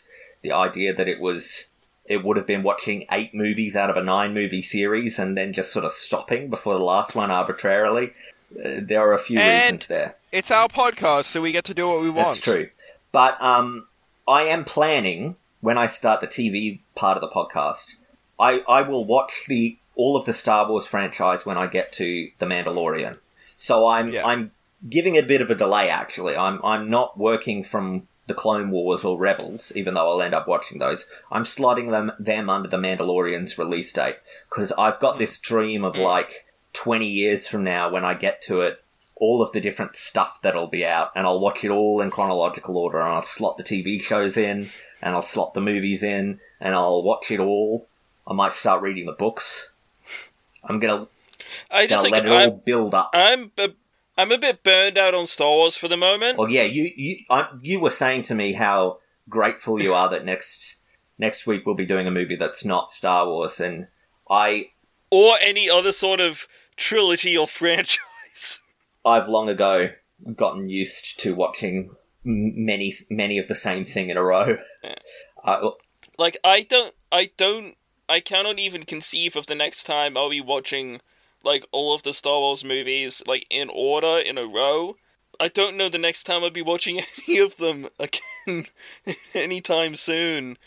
Not because, like, I don't like them, but because there's stuff I will go back to periodically when I need them. Yeah. You know? Now was a particularly good time to see good prevail, and I needed that, you know? And I love democracy. Hopefully I don't need it again for a while. You know what I mean? Let's have a look at the IMDb Parents Guide for the Star Wars sequel trilogy. For Force Awakens. In a cantina, an alien woman lounges seductively in the arms of a massive brute. Here's an interesting take on Han Solo's death. Kylo Ren kills Han Solo for not agreeing with him and trying to sway him from his conviction. Sure. What? Like you could only understand that as the meaning of the scene if you're, like, not listening to the dialogue or looking at the performances. So a very concerned person has helpfully provided us with timestamps for any swearing. Oh, that's nice. At 34 minutes and 8 seconds, someone says, damn it. At 1 hour, 16 minutes and 45 seconds, someone says, that's one hell of a pilot. At 1 hour, 41 minutes and 5 seconds, Finn says, hell no to Han Solo. Star Wars and its filthy, filthy language. Do they have, like, a sex and nudity thing for, like, the finger touch in Lost Hang Jedi? on, let me have a look here. That erotically charged Let me move scene. on to The Last Jedi. The horniest of the Star Wars films. It is. That's no, true. Attack We of see, Clones, like, come on.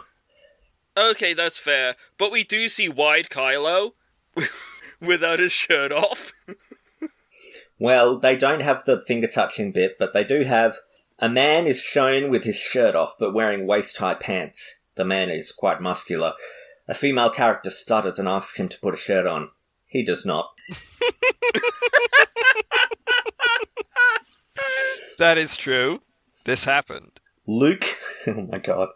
Luke milks a creature that has 4 large, strangely unanimal-like udders. They look like breasts. The creature lets out a piercing, orgasmic moan. He then drinks the milk. See, that person made it weird. No, the look on the creature's face made it weird when it stared at Rey. It was like, I have a deal with Skywalker. You're a pervert for watching. A man gets crushed by rocks. He is fine, though. Oh, that's nice. Even Yoda hitting Luke on the nose with his cane gets a mention. Oh, come on. That wasn't mentioned in the original ones. I think it was. We just skipped over it. Here's a weird... Okay, this one has spoilers for Thor Ragnarok in it for some reason. Alright. So... Okay, spoiler warning for Thor Ragnarok. Toward the end, a major character, Luke Skywalker, dies by fading away in a fashion similar to Odin in Thor Ragnarok. This is quite sad and powerful. Well, I mean, in the sense that he's old, has a beard, and turns into nothing. The point of comparison isn't even all of the other people in Star Wars that have faded into nothing. Who have faded? That's ridiculous. Well, of course, in Rise of Skywalker, they've got some of the kissing scenes. They, of course, have to mention the fact that women kiss each other. Ooh. Scandalous. The gay kiss really should have been Finn and Poe. Yeah. I'm gonna, like... I'm ride or die standing on that that till the shit. day I die. Most of the third act has strobing effects interwoven throughout. These may affect photosensitive viewers. This is under frightening and intense scenes. I will note that the back of the Blu-ray actually has a warning for photosensitive viewers, which is the first that I've seen. But not on any of the other Star Wars, you know, laser blast and laser swords being flung around the place. The Emperor looks like a demon up close. His eyes are yellow. Mm-hmm. Yeah. I've got like a sex and nudity warning for Rise of Skywalker. Cloud is naked and has prehensile antennae, which some may consider sexual. Who the hell is considering Claude sexual? Obviously, the person who's doing all those in the sex Photoshops. and nudity one, do they mention that Babu Frick has big dick energy? No. There is threat from the dark side and its ability to overwhelm heroic characters. This is under frightening and intense scenes. Okay, fair enough. Yeah, that seems about it. So, before we finish up entirely, why don't we each go around and say who our MVP was, what our favourite scene or sequence in the trilogy was, and at Jean's request, what our favourite piece of music was. I will start us off and I will say that my MVP is Mark Hamill. I think that his acting is extraordinary. I think that the way Luke Skywalker is portrayed in this trilogy is brilliant, and Hamill meets the material every step of the way. He's such an underrated actor. He should get so much more high-profile work than he does. I really hope that someone realizes this at some point and gives him a really good role in an HBO series or something like that. I would love that. But yeah, I've got to give it to Mark Hamill for really, showing off his acting chops. In terms of my favourite scene or sequence, it is the escape of the Resistance in The Last Jedi onto the planet of Crate. The Holdo maneuver juxtaposed with what's going on the Star Destroyer with the Battle of the Throne Room. All of that is just expert action filmmaking. It is some of the most spectacular stuff in any of the Star Wars movies, and it's just thrilling, and I love it to pieces. In terms of my favourite musical piece, I'm going to go with, I think it's called Torn Apart. It's the music that plays when Han Solo is killed in Force Awakens. Right. I like that one a bit. I think it's probably the only musical piece from the trilogy that I actually have on my playlist. So, what about you, Sean? What would you say your For picks my are? my MVP is going to be Ryan Johnson, or however you say his name, because I think he did such a brave, creative thing with Star Wars with Last Jedi. He decided that he wanted to really have a message in this movie. It's a very political movie, much like Knives Out would end up being. Which is another another Ryan fantastic movie that if you haven't seen, what have you done with your life? The message of your heroes will disappoint you. Rise beyond that. Of don't romanticize the past, understand it. And the lesson to mentors being what Yoda says. We are what they move beyond. And the simple fact that he both wrote and directed that film himself is just astonishing to me. That it is so well written. It's like Darren Aronofsky's Star Wars. And I love it to bits. And I do not understand the hatred that film gets. I don't think I'll ever be able to. So would you say that your favourite scene is the entirety of The Last Jedi? He has tried to pull that trick before, hasn't he, Harley? I have tried to pull that trick before, but I'm going to say that it's a toss-up between two scenes. And one of them's from The Last Jedi, and one of them is from Rise of Skywalker. The Yoda scene in Last Jedi. Because I think it's just fantastically acted, paced, written. It's just glorious. I love the fact that Yoda is sort of trolling Luke at that point by setting fire to the old tree. I think that's just a very fun energy for Yoda to bring. And the other favorite scene is when the voices of the Jedi speak to Rey. Because that is just emotionally affecting to hear those voices in a Star Wars movie again. And for them to say that all of the Jedi live in you now. I think that's a lovely scene with a fantastic piece of music under it. And for my favorite piece of music, I disagree with you, Lawson. I think the music in these is fantastic. The leitmotifs, the Resistance March, Kylo Ren's theme, the use of the Force theme, the subtle use of Vader's theme only a few times, but to really punctuate moments. The use of Palpatine's theme in Rise of Skywalker, I love all of that. But I think one of my favorite pieces, I think my favorite piece is the piano Rey's theme going into when the Jedi are talking to her.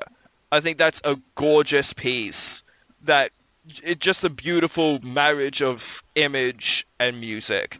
My other favorite moment is the what I said earlier, the speeder chase. It's just really good adventure music that I wish was used more throughout the film. My MVP is Daisy Ridley. She does a fantastic job. This is her first big movie, and I've seen a lot of her other work as well. Murder on the Orient Express is very, very good as well. Actually, one of my favorite movies, full stop. And she gets a lot to work with. And you can really tell that these actors, in these films in particular, are getting actual direction. Yeah. Which is so great to see at long last.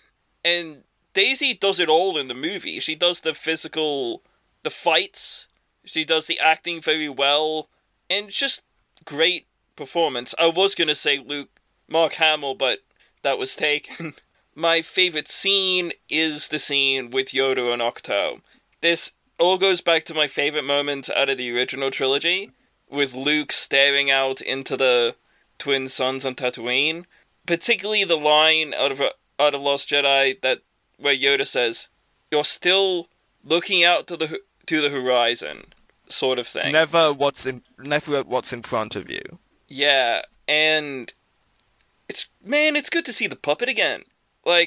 And Yoda's does just that significant character, the only one who would have really been able to get through to Luke, I think. Barring old Ben Kenobi, but, My favorite piece of music is Kylo Ren's leitmotif. It's just very striking, and really gets the point of the character across. When we were watching Rise of Skywalker, the moment his leitmotif turned into a heroic one, you turned to me and smiled. Well, yeah, because I know that you would have looked at me anyway. It's just it's one of those very versatile themes. It's the only other theme that I can think of that is just as versatile is probably Vulture's theme in Spider-Man Homecoming. How it's played with so many different ways. Yeah, so, Lawson, what have we got next week? Well, next week we will be talking about something very, very different in tone and scale, in pretty much every way. We will be talking about the classic 1999 found footage horror movie, The Blair Witch Project. If you would like to watch along at home... It's on Stan now. Is it? Yeah. Yeah, they just added it yesterday. It wasn't on Stan when I checked before. So how lucky. Apparently it's on Stan, but it's also on Prime Video. If anyone is in Australia and wants to watch along, you can also purchase or rent it from the Apple, Amazon, and YouTube stores. Yeah. I completely forgot that it was on Prime. Yeah, but it's nice that it's on Stan now. It's funny how that sort of thing lines up. Because The Mummy lined up incredibly well, too. Someone must be listening. Yeah. If you want to reach us, you can find us at each of our blogs. Lawson is at Exited the Candy Counter. John and I are at On the Bright Side. You can also find us through our Twitter, which is the best place to give specific feedback on particular episodes, particular moments, what you like, what you don't like. And that link is also in the description. You can also comment, rate and subscribe. The comments are on the show more broadly, and the comments show engagement. The way that you just said comment was very funny to me. Zinger! Man, I am boiling here. Just let me get through it. So, yeah, I went on all that's... You did all of them, yes. That's the whole spiel. That's the whole thing. I am melting. I'm done. I have been Harley Lewis. I've been Lawson Keeney. And I have been, and I will continue to be Jean Lewis.